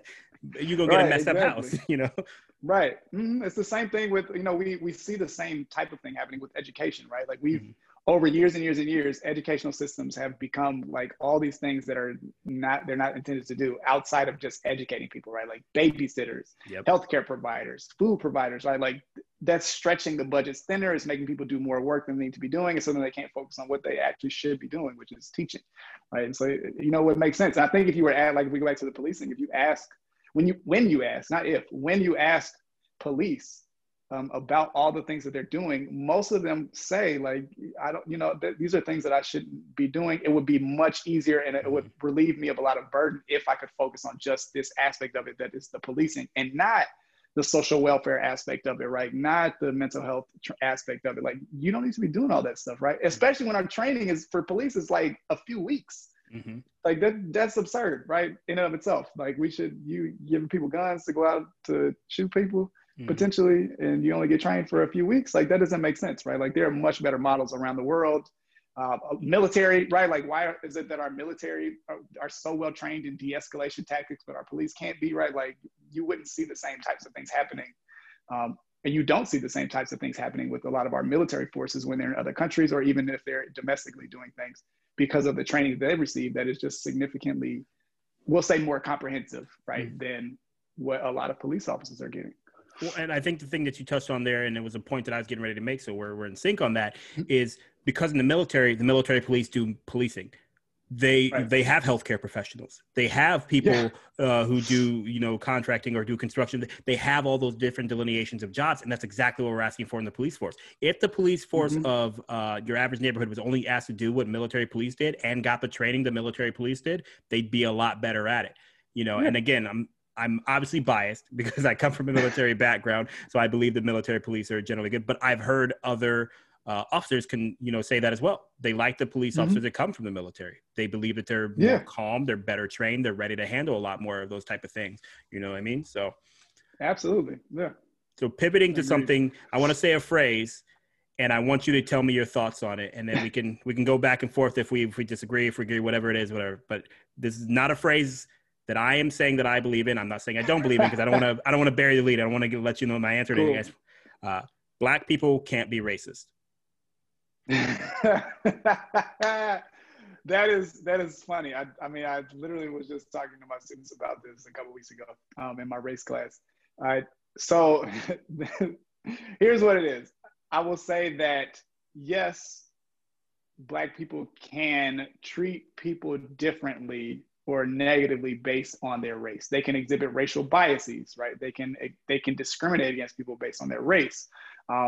The thing about this, though, is that when you think about racism and how it works, racism really is, one, it's not about the individuals, right? Individual people enact racism, yes, but racism broadly in our country is not about individuals, right? Even if all the racist individuals were to go away or change their minds, we'd still have racism because it's systemically embedded in our country.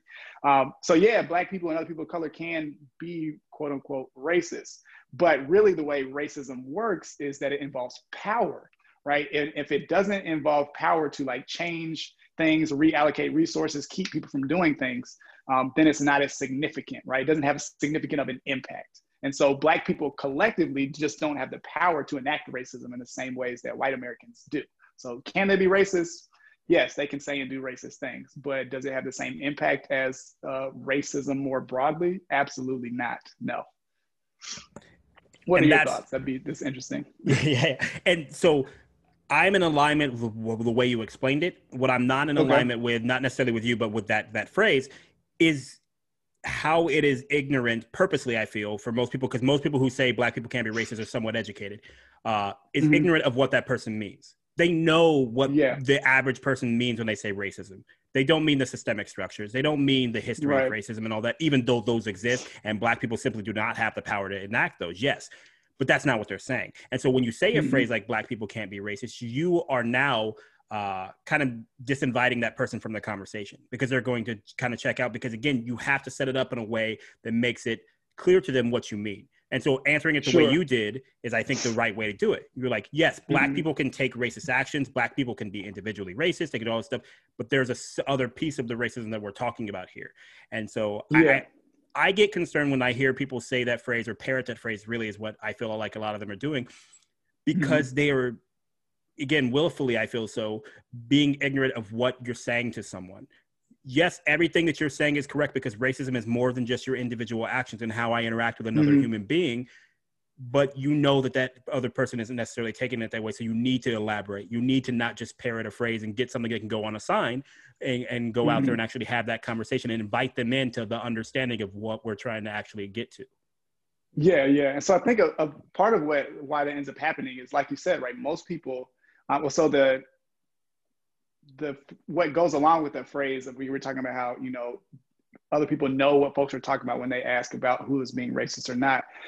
So what I know from, the research and stuff that I'm doing is that the vast majority of people, right, your average American, they don't really understand what racism is. They simply don't. They don't have a good understanding of it. They definitely don't understand it as a systemic structural thing, right, that's embedded in our country. And so that ends up being a problem in and of itself. And so one of the things that I've been saying a lot more recently, right, these are not things that I, made up myself, right? Like this is built off of other scholarship and other research that other people have been doing for years, is that, to me, I think the question that kind of underlies that phrase of, can Black people be racist or not, is who can be racist or who is being racist. And I think that question is the wrong question. I think it is a question that is very distracting, right? Because the bigger, broader, more significant picture is systemic and structural racism. And so when most people, when they're asking about who can be racist, they're doing so with the intention of being able to like dissipate that conversation, right? To be able to say like, haha, you're racist too, which means you can't point to me and talk about my racism or about white people broadly as racist. You can't do that, because now we're focused on the fact that you can be a racist and you can be a racist, right?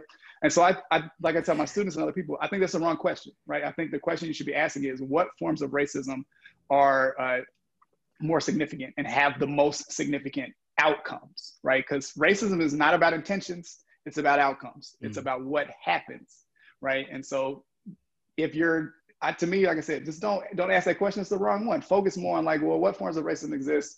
How are they problematic? And what can we do to fix them? Not like, who's a racist? Are you or not? That's why I don't really actually run around calling people racist anymore that much, because I don't know that it's very helpful. It definitely is true sometimes, right? But it's not as helpful as, let's talk about racism, structural, systemic, ideological, and how then people can contribute to that, even if they don't know they are, or if they don't mean to, right? I just want to say for a second there, you sounded like the worst episode of Oprah ever. Like, and you can be a racist, and you can be a racist. But I think I agree with everything you just said, because it is usually pointed out to be disingenuous in the conversation, but also I think sometimes people say it as a way of not having the conversation. And I'm talking specifically in this sense, and usually we're not supposed to do this in public, but I'm gonna go ahead and do it.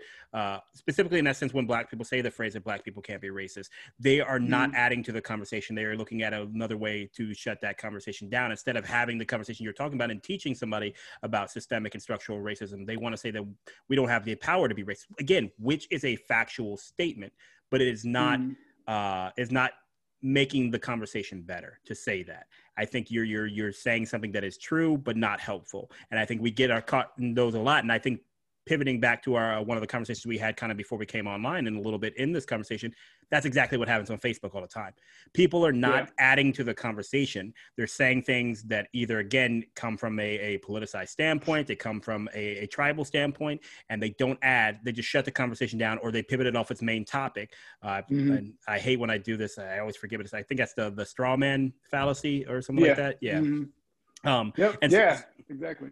And so I think, again, I think that's one of the ways we can all get better if we agree to have genuine conversations. Disagree if you must, do whatever you need to do, but have a genuine conversation. Don't just shut it down with phrases and stuff. Like, one of the ones I always go back to is whenever you start talking about sexual assault, like, well, women sexually assault men too. I'm like, okay, but how does that add to the conversation? Nobody's talking about that. And again, if we want to talk about percentages, you know what I mean? You're not going to get anywhere with that conversation. So, it's really crazy that ends up happening. And a lot of it too ends up being, just fallacies in logic that people have, right? I took a class on logic randomly in undergrad, and it was so intriguing because it kind of clued me into this idea that most of the time when we're having arguments, we're actually arguing two different things. And if you're not arguing about the same thing, you're never going to be able to get to an agreement or an understanding, even not even an agreement, an understanding, because you're talking about A and I'm talking about B.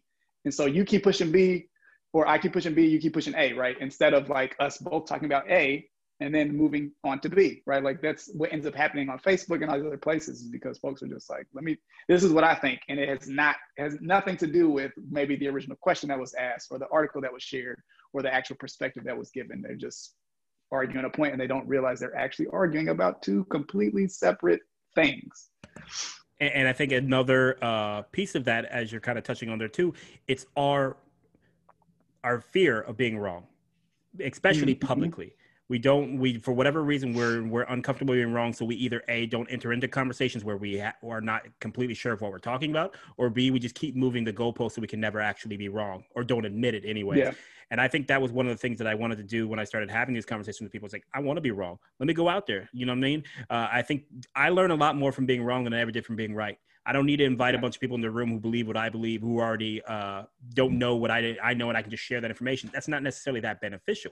But if I'm going out there and I'm talking to somebody like yourself, who can give that kind of perspective or something like that, and I can be wrong and have the gumption, if you will, to admit that I'm wrong and also just take the risk of doing so, I think that there's a lot more value in that. And again, I want to ask you a question. Again, it's not in your topic of study or anything like that, but it's something that I always think about. Is social media broken, or are we unable to deal with it as it exists because of who we are as a culture? It's probably a little column A, a little column B, but mostly broken, I think, right? And it's broken in some ways because of the ways in which it was put together, right? And so just like almost every other thing in our country, right? The people who were putting a lot of these programming and these social media platforms and all these things together, they tend to be very homogenous, right? It tends to be the same group of people, typically some conglomeration of white folks, usually white men, right, who are the ones creating these things because they're the ones that were allowed these spaces to do so. And just as a fact of that, right, if you only have one group doing something, particularly a group that isn't thinking about, you know, the perspectives of other folks, then it's definitely gonna be biased in that sense, right? So there's that aspect of it. And then also just the way like the algorithms and things are put together on social media, they effectively create echo chambers all the time, right? And so you just continue to be reinforced with people that are sharing the exact same views as you, the same thoughts and the same things. You're sharing the same news stories. And so you don't even get to see a lot of the perspectives from different folks, right? Unless you're intentionally looking for it. So that, I think in that sense, I would say that it's, you know, quote unquote broken, right? We could fix that. If those algorithms didn't do that to push people into these echo chambers, we'd probably see a lot of different things happening, even though we as people still tend to be very like polarized often in terms of, you know, our belief systems or whatever it is that we're doing, right? It would probably be better, not completely, but better.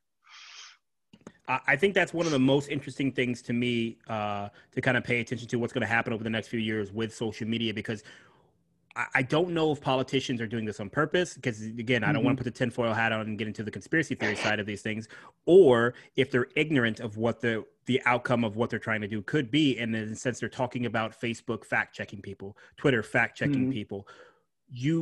When you create these platforms and they become so ubiquitous, allowing them to fact-check whoever they want is problematic on a lot of levels, because as you said, if the algorithms have bias baked into them, what do you think an individual person looking at something going, hey, that's not right, is going to have baked into them, you know? And I think that that's not something that anybody wants to have happen. But at the same time, what responsibility do these people have to stop the spread of disinformation?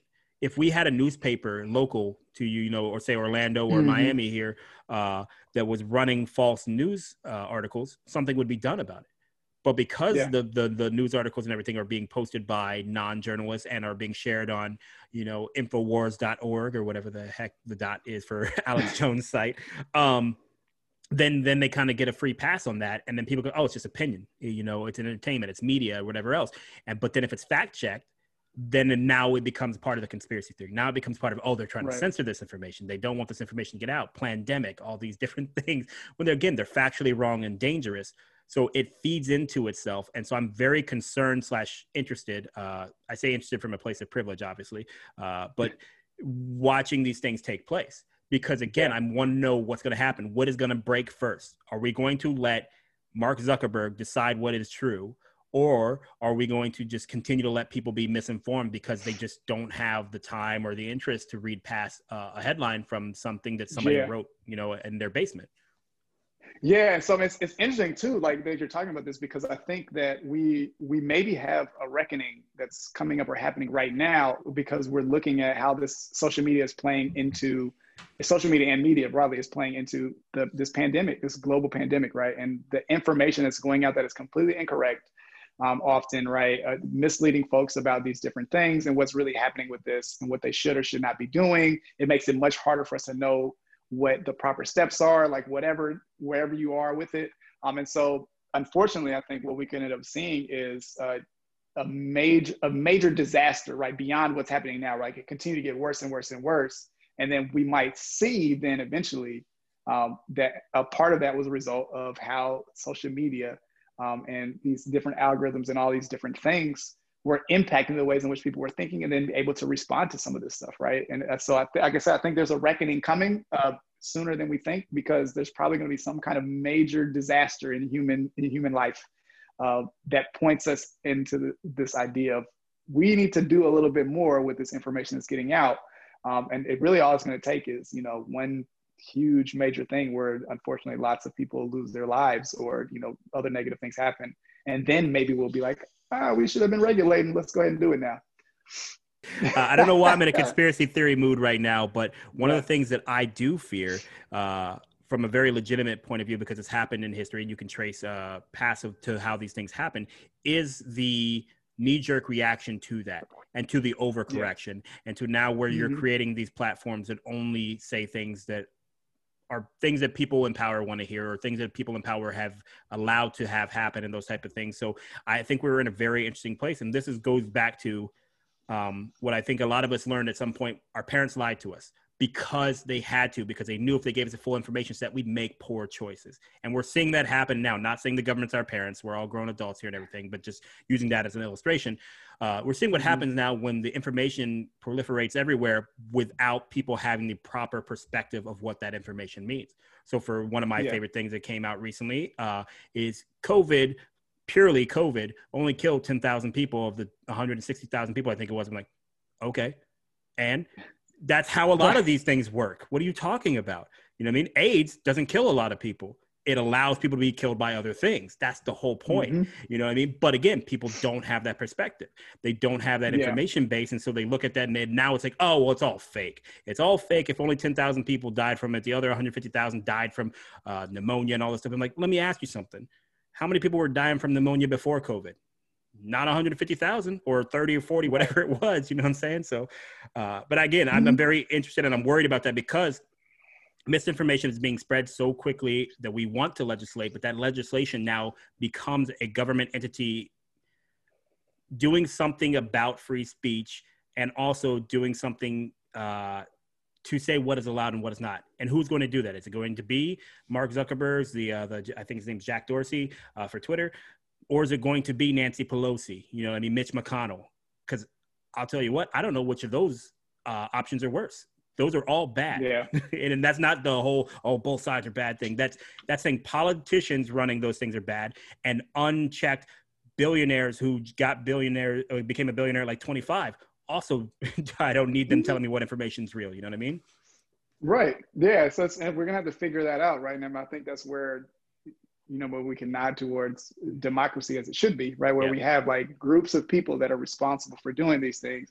We would obviously then have to make sure that we pick the best people to do that. But yeah, like we definitely don't want it to be one person or two people or only like this one group of folks, right? It needs to be a much more all-inclusive, comprehensive, well thought out group of folks that can be responsible for this. And it also needs to be something that, we check continuously, right? That's one of the problems with America in general is that we put these things in place and then we just move so slowly at the government level in terms of like being willing to change things or shift things because we don't like change. But we really need, especially at the speed at which our technology and things happen now, like we really need to be able to move these things along so much faster. I think when I talk to Gary, right, about a lot of this stuff all the time, one of the things he harps on the most is like when he's talking to various companies and things, or in particular governmental groups, right, that he might be working with, city governments, local governments, states, et cetera. And they talk about having 5 and 10 year plans. And he's like, what kind of plan are you going to be able to enact in 5? If it takes 5 years, things are going to be completely different 5 years from now, right? You need to be able to address these things much more quickly continuously as things are happening. And so we need to take that approach probably with something like social media and the information that's going out. Like we can't just put some kind of thing in place and then leave it alone for 8 years, right? Like we've got to be able to continuously update that. And I think that's one of the dangers of the current system that we have is the public sector is so slow to move. Again, that's by design. And so that's concerning because then that makes the private sector that much more powerful. And so you have companies like Amazon, you have companies like Facebook, you have all these major powers, and we are at their whim to how they feel and what they want to do and how they enact these different things. And one of the things that I've always tried to tell people is that nothing is free. So the fact that you are for free on Facebook means they are getting something off of you. And that's data mining mostly is what that ends up being. And so now we're allowing these advertisers to be more direct with that, which also has its own biases. But then they are the main media platform that people get their news from, which is, again, absolutely terrifying because I can understand the perspective, let's say for a second, that CNN is biased. I can understand that perspective. But the answer to CNN being biased isn't to go to, again, Infowars.com and get your information that's unfounded. If CNN is biased, you either need to take CNN and make them less biased or create another reputable news source that isn't biased. But that's not what we're doing at all. We're creating Fox News. We're creating all these things. The first question should be, why is MSNBC liberal and why is Fox News conservative? Not the fact that just they are and I'll get my news from this particular source. You know what I mean? I would love it if we had the capability as people to be entertained by somebody like you or I, well, not me, but maybe you, just looking blankly at a screen and just reading facts. Like, I mean, completely just like data-driven fact points, stuff like that, and moving on. But we don't. Nobody would watch it. That's C-SPAN, basically, and nobody watches that. Mm-hmm. Yeah, it's really interesting. That's why, like, I mean, I definitely have cut down on watching CNN as much, because what I've noticed over the years is it's not even news anchors, it's political commentators, right? It's like a sport, right? You go out and you just like talk about stuff from your opinion, loosely based on like these facts that you have, right? And all you're doing is commentating, right? The 24-hour news cycle to me just like killed news, because you have to fill the space all the time. So I end up going to other sources too, but obviously I try to be a little bit more thoughtful in those decisions, you know, for myself. And so like I usually listen to NPR a lot, so I get a lot of news because I think that they do their some of their segments are still very commentary based, but a lot of their news stuff, so like them, or I'll listen to like BBC News and things like that, where they're just like, here's the facts. Sometimes it actually bothers me. Like I find myself being bothered, and I have to realize I need to step back from that, because I'm like, you didn't give me an opinion. I didn't realize until later that it was because they weren't interjecting opinion into it.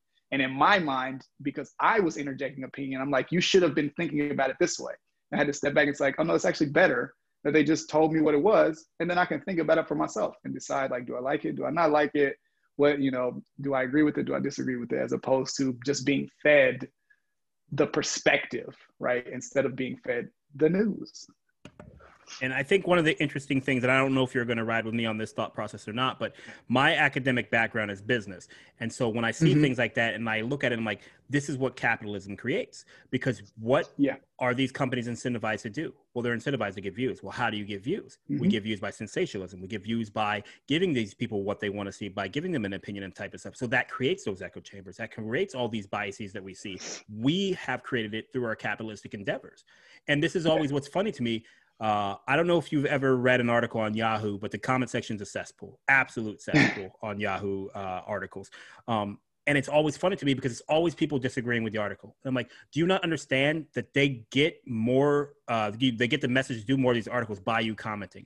That's their feedback system. So you going in there and complaining about it doesn't matter what you're saying. You're giving them that feedback. You're seeing directly more of what you don't want to see because you don't understand how this system works. And I think we do that same thing when, like I said, when they talk about liberal media bias, for example, it's really easy to clock because when they make a national news, where are they making a national news for? Well, the big markets. And what are the big markets? They're typically liberal. So that is easy. It's capitalism feeding that, and it all goes back into that system. And so everybody who claims they love capitalism seems to hate the effects of it, which is just really, really funny to me. Yeah, it's crazy. I'm kind of the same way, actually. Like I think there's forms of capitalism that could work, but whatever we're doing is not working, right? And in some senses, right, I think I probably have some Marxist tendencies, right, which, you know, throws people off. Oh my God, I want to be a communist. They just threw this whole conversation out. Nice. You know, and so like, I agree with some of the critiques that people have levied against capitalism, because the way in which we're doing it, it just leads to all these negative outcomes, which may or may not have been intended, right? We could go down the rabbit hole about that, but like that, you're right. It just leads to these outcomes are they're direct outcomes of the way we do capitalism, and it's not working, right? Like it's making things worse, right? And it's just going to continue to do this, right? We're going to keep going further into this dystopian future, where, you know, where everything is Amazon, and, you know, our clothes, shoes, whatever, because that's who bought everything else. They took over all the businesses. Right, we've got some company running Google running all the internet information. Right, this is how this works because we have basically unregulated capitalism. I am pro-capitalistic ideals mixed with sociological and psychological responsibility. I think that's ultimately what we need to get to, and I don't see that. So one of the examples I always go to, and I love it because it's hyperbole at its finest, first of all, but also because it usually has a visceral reaction with different people, is America doesn't hate Kim Kardashian. America hates that America loves Kim Kardashian, because if Kim Kardashian isn't valued, she's not famous. It's that simple. So what you're saying is you hate the fact that that's true. Because if not, Kim Kardashian would exist in a dark hole somewhere where nobody would ever see her. And that's capitalism. That's the basic foundation of capitalism right there, is that we give attention, we give dollars, we do all these different things for those systems, and then we complain about those systems that we're directly supporting. And it's mind-boggling that people don't seem to get that.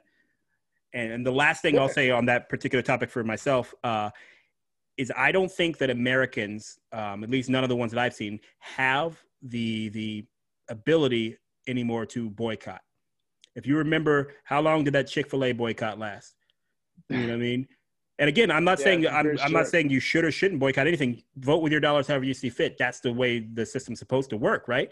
But all they got was the dude say, "I'm sorry," and then they went back to eating chicken sandwiches. Mm-hmm. Do you actually think that changed?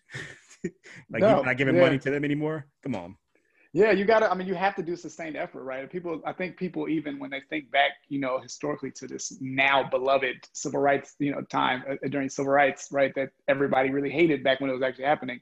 Like the bus boycotts. I mean, these were sustained efforts. These were years. This was not something that happened in a month and they just stopped riding a bus for a month.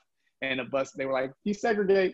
Like, no, this was years and months of work of people boycotting, of the sacrifice that it took, right, to significantly change your life, because that was the way you got to work. That was the way you got around. You got to do it a different way, right? And so it takes a lot of effort, continuous effort and continuous pressure to do that. And I think obviously it's a lot harder now. I will say that. I do think it's a lot harder to do effective boycotting now because of technology, because of the ubiquity of the access to all these things that we have, right? And so and then also, right, the capitalism in such a way that we end up with these monopolies, even though we're not supposed to have monopolies.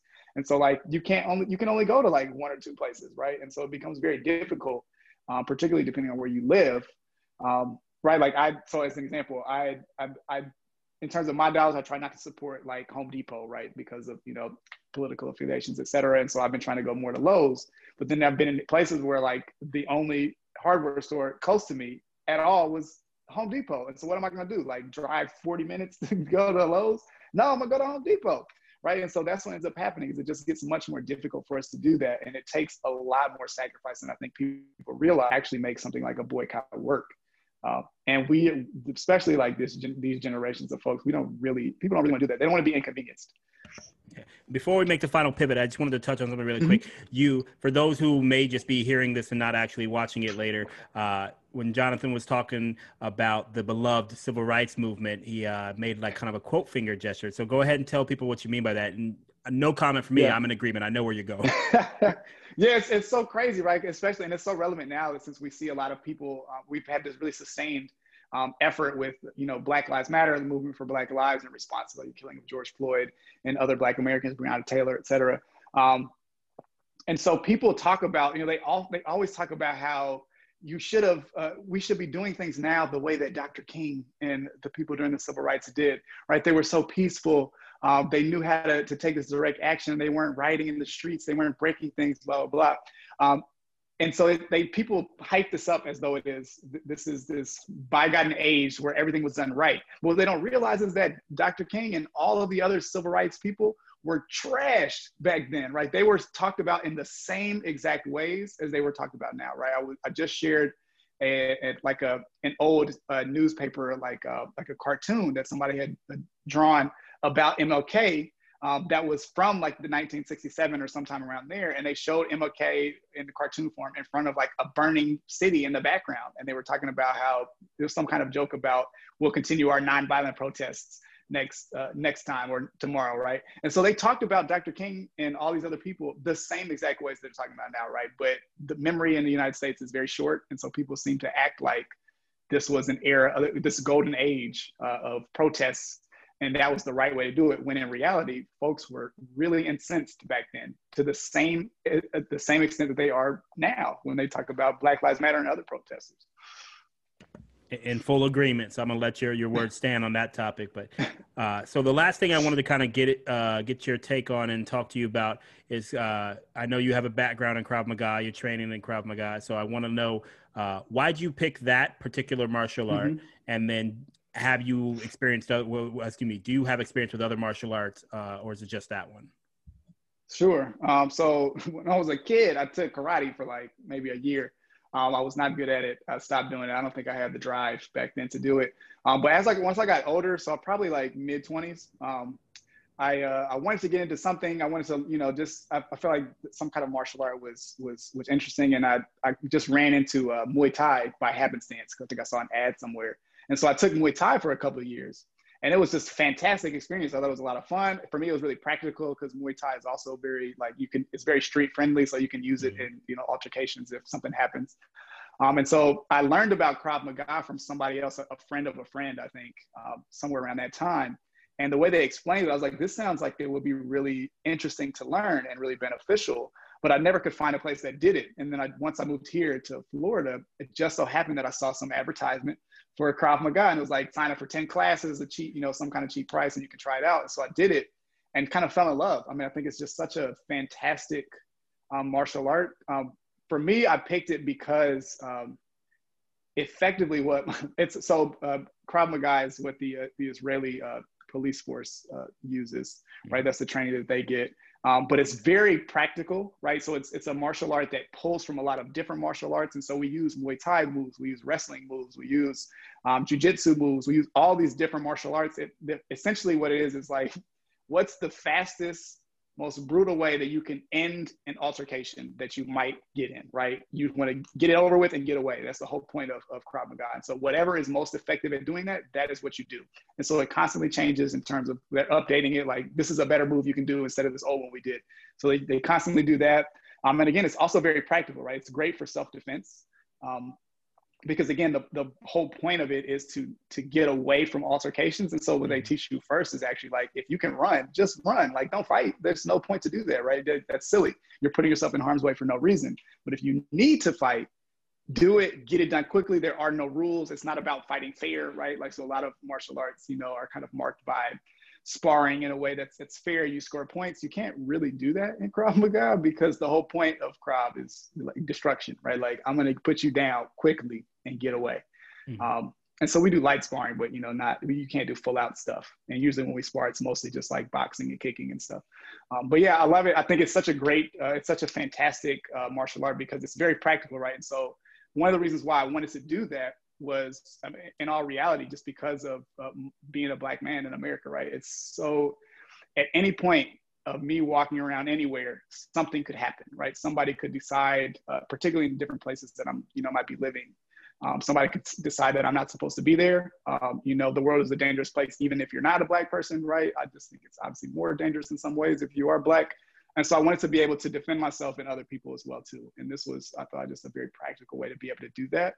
You learn weapons and stuff too, right? So you learn how to fight with knives, you learn how to fight with guns, like learn how to shoot, things like that. And so to me, it's just a great way to one, keep up with physical activity, which I think is so incredibly important, but then two, also learn how to defend myself, right? So should the need arise ever, where I'm in a situation that's dangerous or I have to protect myself or a family member or a friend or something, then I have the ability to do so. And, it just kind of raises that confidence level in yourself and being able to take care of yourself because you know how to do it.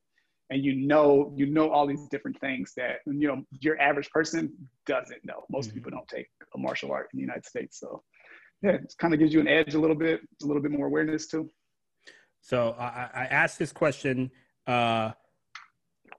because I do have a background in martial arts as well. I've trained in Muay Thai and Brazilian Jiu-Jitsu for a long time now, obviously in a pre-COVID world, wrestling and that type of stuff as well. So I've always been interested in how those type of things translate into Krav Maga. And I've seen some reviews of Krav Maga and some things about that as well. So coming from somebody who trained Muay Thai like yourself, what was that transition like from Muay Thai to Krav Maga? Because correct me if I'm wrong, but Krav Maga does, as you said, incorporate some more grappling-based techniques and things like that. Yeah. So I was able to utilize the techniques I learned with, using elbows, because, Muay Thai is a lot of elbows, a lot of knees, right? You can do a lot of damage really quickly with that. And so we do a lot of that. Free tip for anybody who listens: if you get in a street fight, if you know how to, use your elbow, don't use your hands. You can break your hands. You can break them every time. Use your elbows.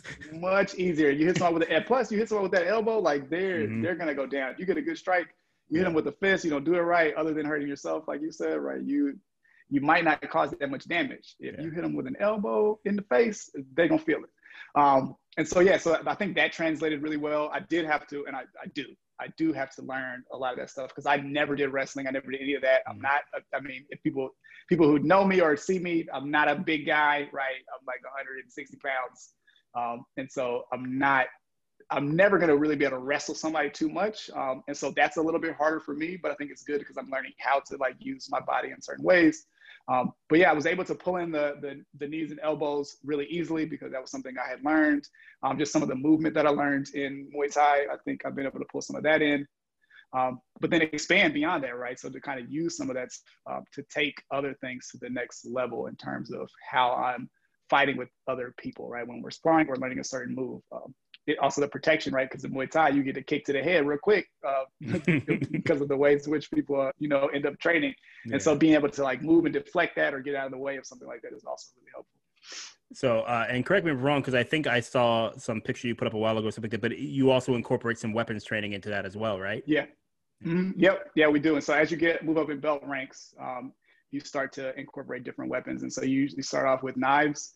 And so I'm learning how to do different knife moves. And so that includes both attacking with a knife and also defending against a knife, whether you have one or not. And so, we learn different knife flows, how to take knives from folks. And so like, I feel a lot more confident now if somebody because we have a lot of guns in the US, obviously, but knives are a thing that other people can have. They're very easy to conceal. Anybody can have at one point. And one of the things you actually learn too is a lot of people that do Krav are like, I would much rather be in a gunfight than a knife fight because when you're in a knife fight, you're going to get sliced. You're going to get sliced and stabbed up. It's just guaranteed to happen. They tell you that immediately. So you do that. And we also learn guns, which I think is also really good too, given the amount of guns we have in this country. To be able to take a weapon from somebody, to learn how to use it, where should you stand if you need to, to engage somebody with the weapon. All those different things I think are just really helpful just with awareness too, because the truth is that the vast majority of people in this country who own guns or own any weapons, they really have no idea how to use them, none. They just get them. And so it's a weapon in the hand of somebody who has no idea what to use it is useless, right? You're going to hurt yourself or not hurt anybody if you intend to. And so for me, it's more about just having the knowledge, right? Of the understanding of how these things work, how to use them. Because also too, right? So if you're in a situation and somebody pulls a gun on you, let's say you're lucky enough or able somehow to get the gun from them. If you yourself don't know how to use it, what's the point of you taking it? They're just going to take it back, right? So I wanted to have the ability to just, for me, it's the knowledge, right? I guess maybe I'm a nerd in that sense. But I just like having the knowledge of these different things. And to me, it's just so cool to see this and understand how this stuff works, and feel like I have that, that a little bit of an edge that just makes me feel a lot, just generally safer, when I'm kind of moving about in the world. I'm pretty sure I'm stealing this from someone. I'm not entirely certain about that, so I maybe made this up myself, but it's only a person who knows how to defend themselves that can be a pacifist. Because if you don't know how to defend yourself, you're not a pacifist, you're not capable. It's a completely different thing. Yeah. You're making a choice. So I agree with you there. I think that knowing that you can handle yourself and choosing how to enact with the world where you could disarm somebody or something like that is a very important thing to do. And I think that, again, there's a lot to be said for what you learn in martial arts. It doesn't come from just the combat of it, the brotherhood of it, the mental fortitude that comes from it and all that type of stuff. And just some of the stories and things that you'll have. I remember the head of the gym I used to train at, Matt Arroyo, he told a story about when he was going to pick up his engagement ring or his wedding band or something like that for his wife, and they didn't have it ready. And so he got a little flustered. He was a little upset. And the woman was trying to calm him down or, try to just appease him. And she goes, "Oh, I see you got a scratch in your hand there. What happened? You okay?" He's like, "Yeah, I was trying to choke this kid and he just scratched me." Not explaining that he's a martial arts instructor or that he does martial arts. So it just made it sound like he was out there trying to choke people in the street, and he got mad that the dude had the audacity to scratch him as he's trying to get away. So, but again, those are the type of stories that almost some of my best friends, I was the best man in one of my best friend's weddings. And when people ask, "Well, how'd you guys meet?" He's like, "Well, he punched me in the face and then kicked me in the chest and I fell." So that they say things that just don't make sense for people who don't train in the martial arts. You're just like, wait, what the hell? You got Stockholm syndrome? He beat you into liking him? right. Just fighting for no reason. Yeah. But Krav Maga is one of the ones I wanted to look into as well, because like I said, I was aware that the Israeli forces use that. And one of the things I liked about it, I love any system of combat that combines hand-to-hand techniques with weapons training, because that is a reality of how those fights go down. You don't do one or the other. You're going to do a combination of them. And so one of the ones I saw, there was a show, I think it's called Fight World or something like that. I can't remember, but basically what it was two mixed martial arts guys who went around the world and studied in specific martial arts. So they did Krav Maga in Israel. They did Eskrima, I think, in the Philippines or something like that. And so the thing that I always liked is the woman who was teaching them, she had an M16 and she would do like, say, a kick to the knee or whatever else it was, but she would always get back into position to use her primary weapon, which was her firearm. And that was always really interesting to me because, again, that's the most realistic combat system. Unlike some of the military fighting systems that they train people on, I remember I was talking to one of the guys who was going through one of the courses there, the combatives course, and they said, hey, if you know jiu-jitsu, don't use it here. I'm like, what? What? Why not? And so you have people who know jiu-jitsu, they're going, this is wrong. This is going to get somebody killed. They can't, but they have to teach them the combative system because everybody has to be trained the same way. But the guys who know jiu-jitsu, like, I wouldn't do this at all. That's going to get me rolled over. It's going to get me hurt here. It's like, that's just bad. So. Exactly. Yeah, it's crazy. I love it too because you do get to meet some interesting folks. And one of the people that helps instruct, he's a further up. He's actually supposed to be going for his black belt in Krav sometime soon.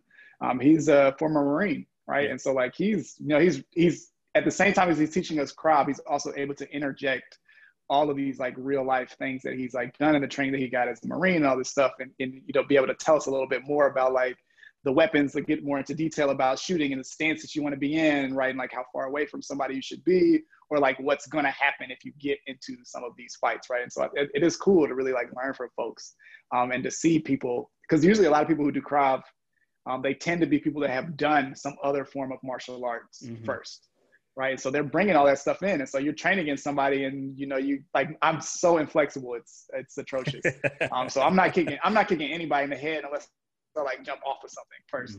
But if you're in there sparring with somebody, you're just doing kicks and punches. And the next thing you know, somebody who trains in jiu-jitsu or BJJ or something can kick you in the face, right? Like because they have the ability to do that and they know all these things. They might be a black belt in some other form of martial arts and then they switch to Krav. And so I think that's just so cool that you can have all that stuff come together. And there's a place for it in Krav. Like they encourage you, like, oh, these things, like, yeah, you need to learn this form, but like as you're learning this, if you know that this thing is going to work better, like, why would you not do that? The whole point is to win, So, I like it. And that's one of the principles, again, to be cliche as possible, since we're talking about martial arts. One of the principles that Bruce Lee is known as a forefather of is taking what is useful and throwing out the rest. And he was trying to kill the tribalism that existed in martial arts by going, oh, karate is the best. This is the best. It's like, no, combine all those styles together to make a style that's uniquely yours and then be the best. Because, again, I don't care what body type you have. You're not going to find the singular martial art that will give you everything you need for self-defense. You know what I mean?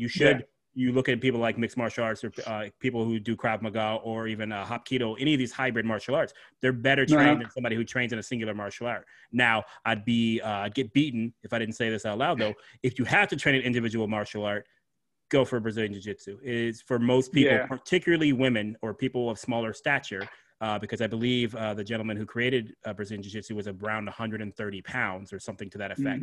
It's created based using physics principles and those type of things. So train Brazilian Jiu-Jitsu if you only have the money or time for one, even though Muay Thai is more fun. Muay Thai is way more fun. Yeah, it definitely was fun. I had flashbacks to like Street Fighter when I was doing that one.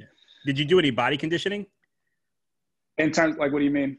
And so if you're, depending on how sadistic your Muay Thai or traditional that is as well, your Muay Thai crew is, they will actually just make you hit each other, do leg kicks on one another just to condition the legs and get used to how it feels and everything. Because the first thing I always tell people, and I know you know this, leg kicks is a different kind of pain. So anybody who has never been leg kicked before and sits there and watches a UFC fight or a Thai fight or kickboxing and says, "Oh, kicking legs, why is he doing that?" I'm like, let me hit you, and I'll tell you, it's a way different type of pain. People are not used to that. Yeah, right. Leg to leg is not fun. Yeah, I think we call it more image training in Krav. I never did it with Muay Thai. But because I think it was just the result of the gym, the particular gym I was at. But the Krav we do, right? So there's we have, obviously we have pads and stuff that we hit. But sometimes the instructor's like, no, you're just going to hit each other because you need to know what it feels like. Like, obviously don't blast your partner as hard as you can, but you do want to know what it feels like now to be kicked or punched or hit, so that when it happens to you out in the street, you're not just in shock because you got punched in the chest so hard that you didn't know what was going on. And so you got to be able to do that. Like, that's definitely an integral part of learning that stuff. It sucks, but it does get you a lot more ready for what's really going to happen, particularly since we can't actually spar in the same ways as you can in some other sports, because you can't, it's hard to keep track of a point if what I'm trying to do is break your arm. Yeah. Yeah. So that's the other, again, the best tip you can give in most martial arts. Well, not necessarily all of them, because I know some of my friends who train in some other traditional martial arts where if you you try to tap, they'll essentially go harder. But tapping, do not bring that ego on the mat. That's how people get things broken. That's how you get knocked out. Oh, yeah. That's how you get injured. Don't bring no ego in there. You know what I mean? Oh, you got it. You got it. You did it. Let me go. Oh, yeah. Yep. I call myself the quickest tap in the West. Heck yeah. I'm not some of those arm bars and locks and like, oh my God, like that stuff is painful. Yeah. I don't want to just sit here and just let you rip my arm out the socket. Nope. I'm tapping out. Thank you. The most disappointing thing I think I learned as an adult, because I think we all learn something that disappoints us and kind of takes away that mysticism of being a child, is that the stuff that Steven Seagal doesn't work. Yeah, right. I wanted that to be real so bad. He's just walking through snapping necks and arms and elbows, and I'm like, nah, it's nothing like that, man. Like that. Absolutely not. No. So, all right, Jonathan, man, I really appreciate this conversation. Really appreciate you coming and sharing your knowledge with me, man, and with anybody else who is fortunate enough to listen to this. So I'm going to start this trend on Facebook right now, a petition, I should say, of don't leave Facebook. It's better with you on it. Just unfollow those people. Just unfollow some of the people who are causing you that heartache, or get you a group of people you can stick on them, educated individuals who have the energy and time that day, because it is better with people like yourself educating the masses. But at the same time, in the interest of self-care, do what you got to do for you, man. Your responsibility is not that heavy that you got to do everything for everybody. So I appreciate what you have done. I appreciate what you continue to do for the community locally to Orlando, even though I hate Orlando. I think it's the worst city. But yeah. But keep doing what you're doing, man. I really appreciate it. And like I said, I appreciate you chopping it up with me today. And I hope that we can stay more in touch and don't make it another 20 years before we chop it up again. Well, I appreciate you having me. This was fantastic. It was great to connect with you again. I'm proud of what you're doing. This is awesome. I'm going to have to start checking out other episodes and things that you're doing with talks with our folks, man. This is great. We definitely need to stay in touch, man. We should keep making that happen. Absolutely, man. All right. Well, I'll be in touch. So thank you again for coming on, and I'll holler at you later. Thanks for checking out today's episode of Starting Nowhere. If you want to catch more Starting Nowhere, make sure you like and subscribe. Starting Nowhere is now available on Apple Podcasts in addition to YouTube and Spotify. Check us out on your favorite way to listen to podcasts.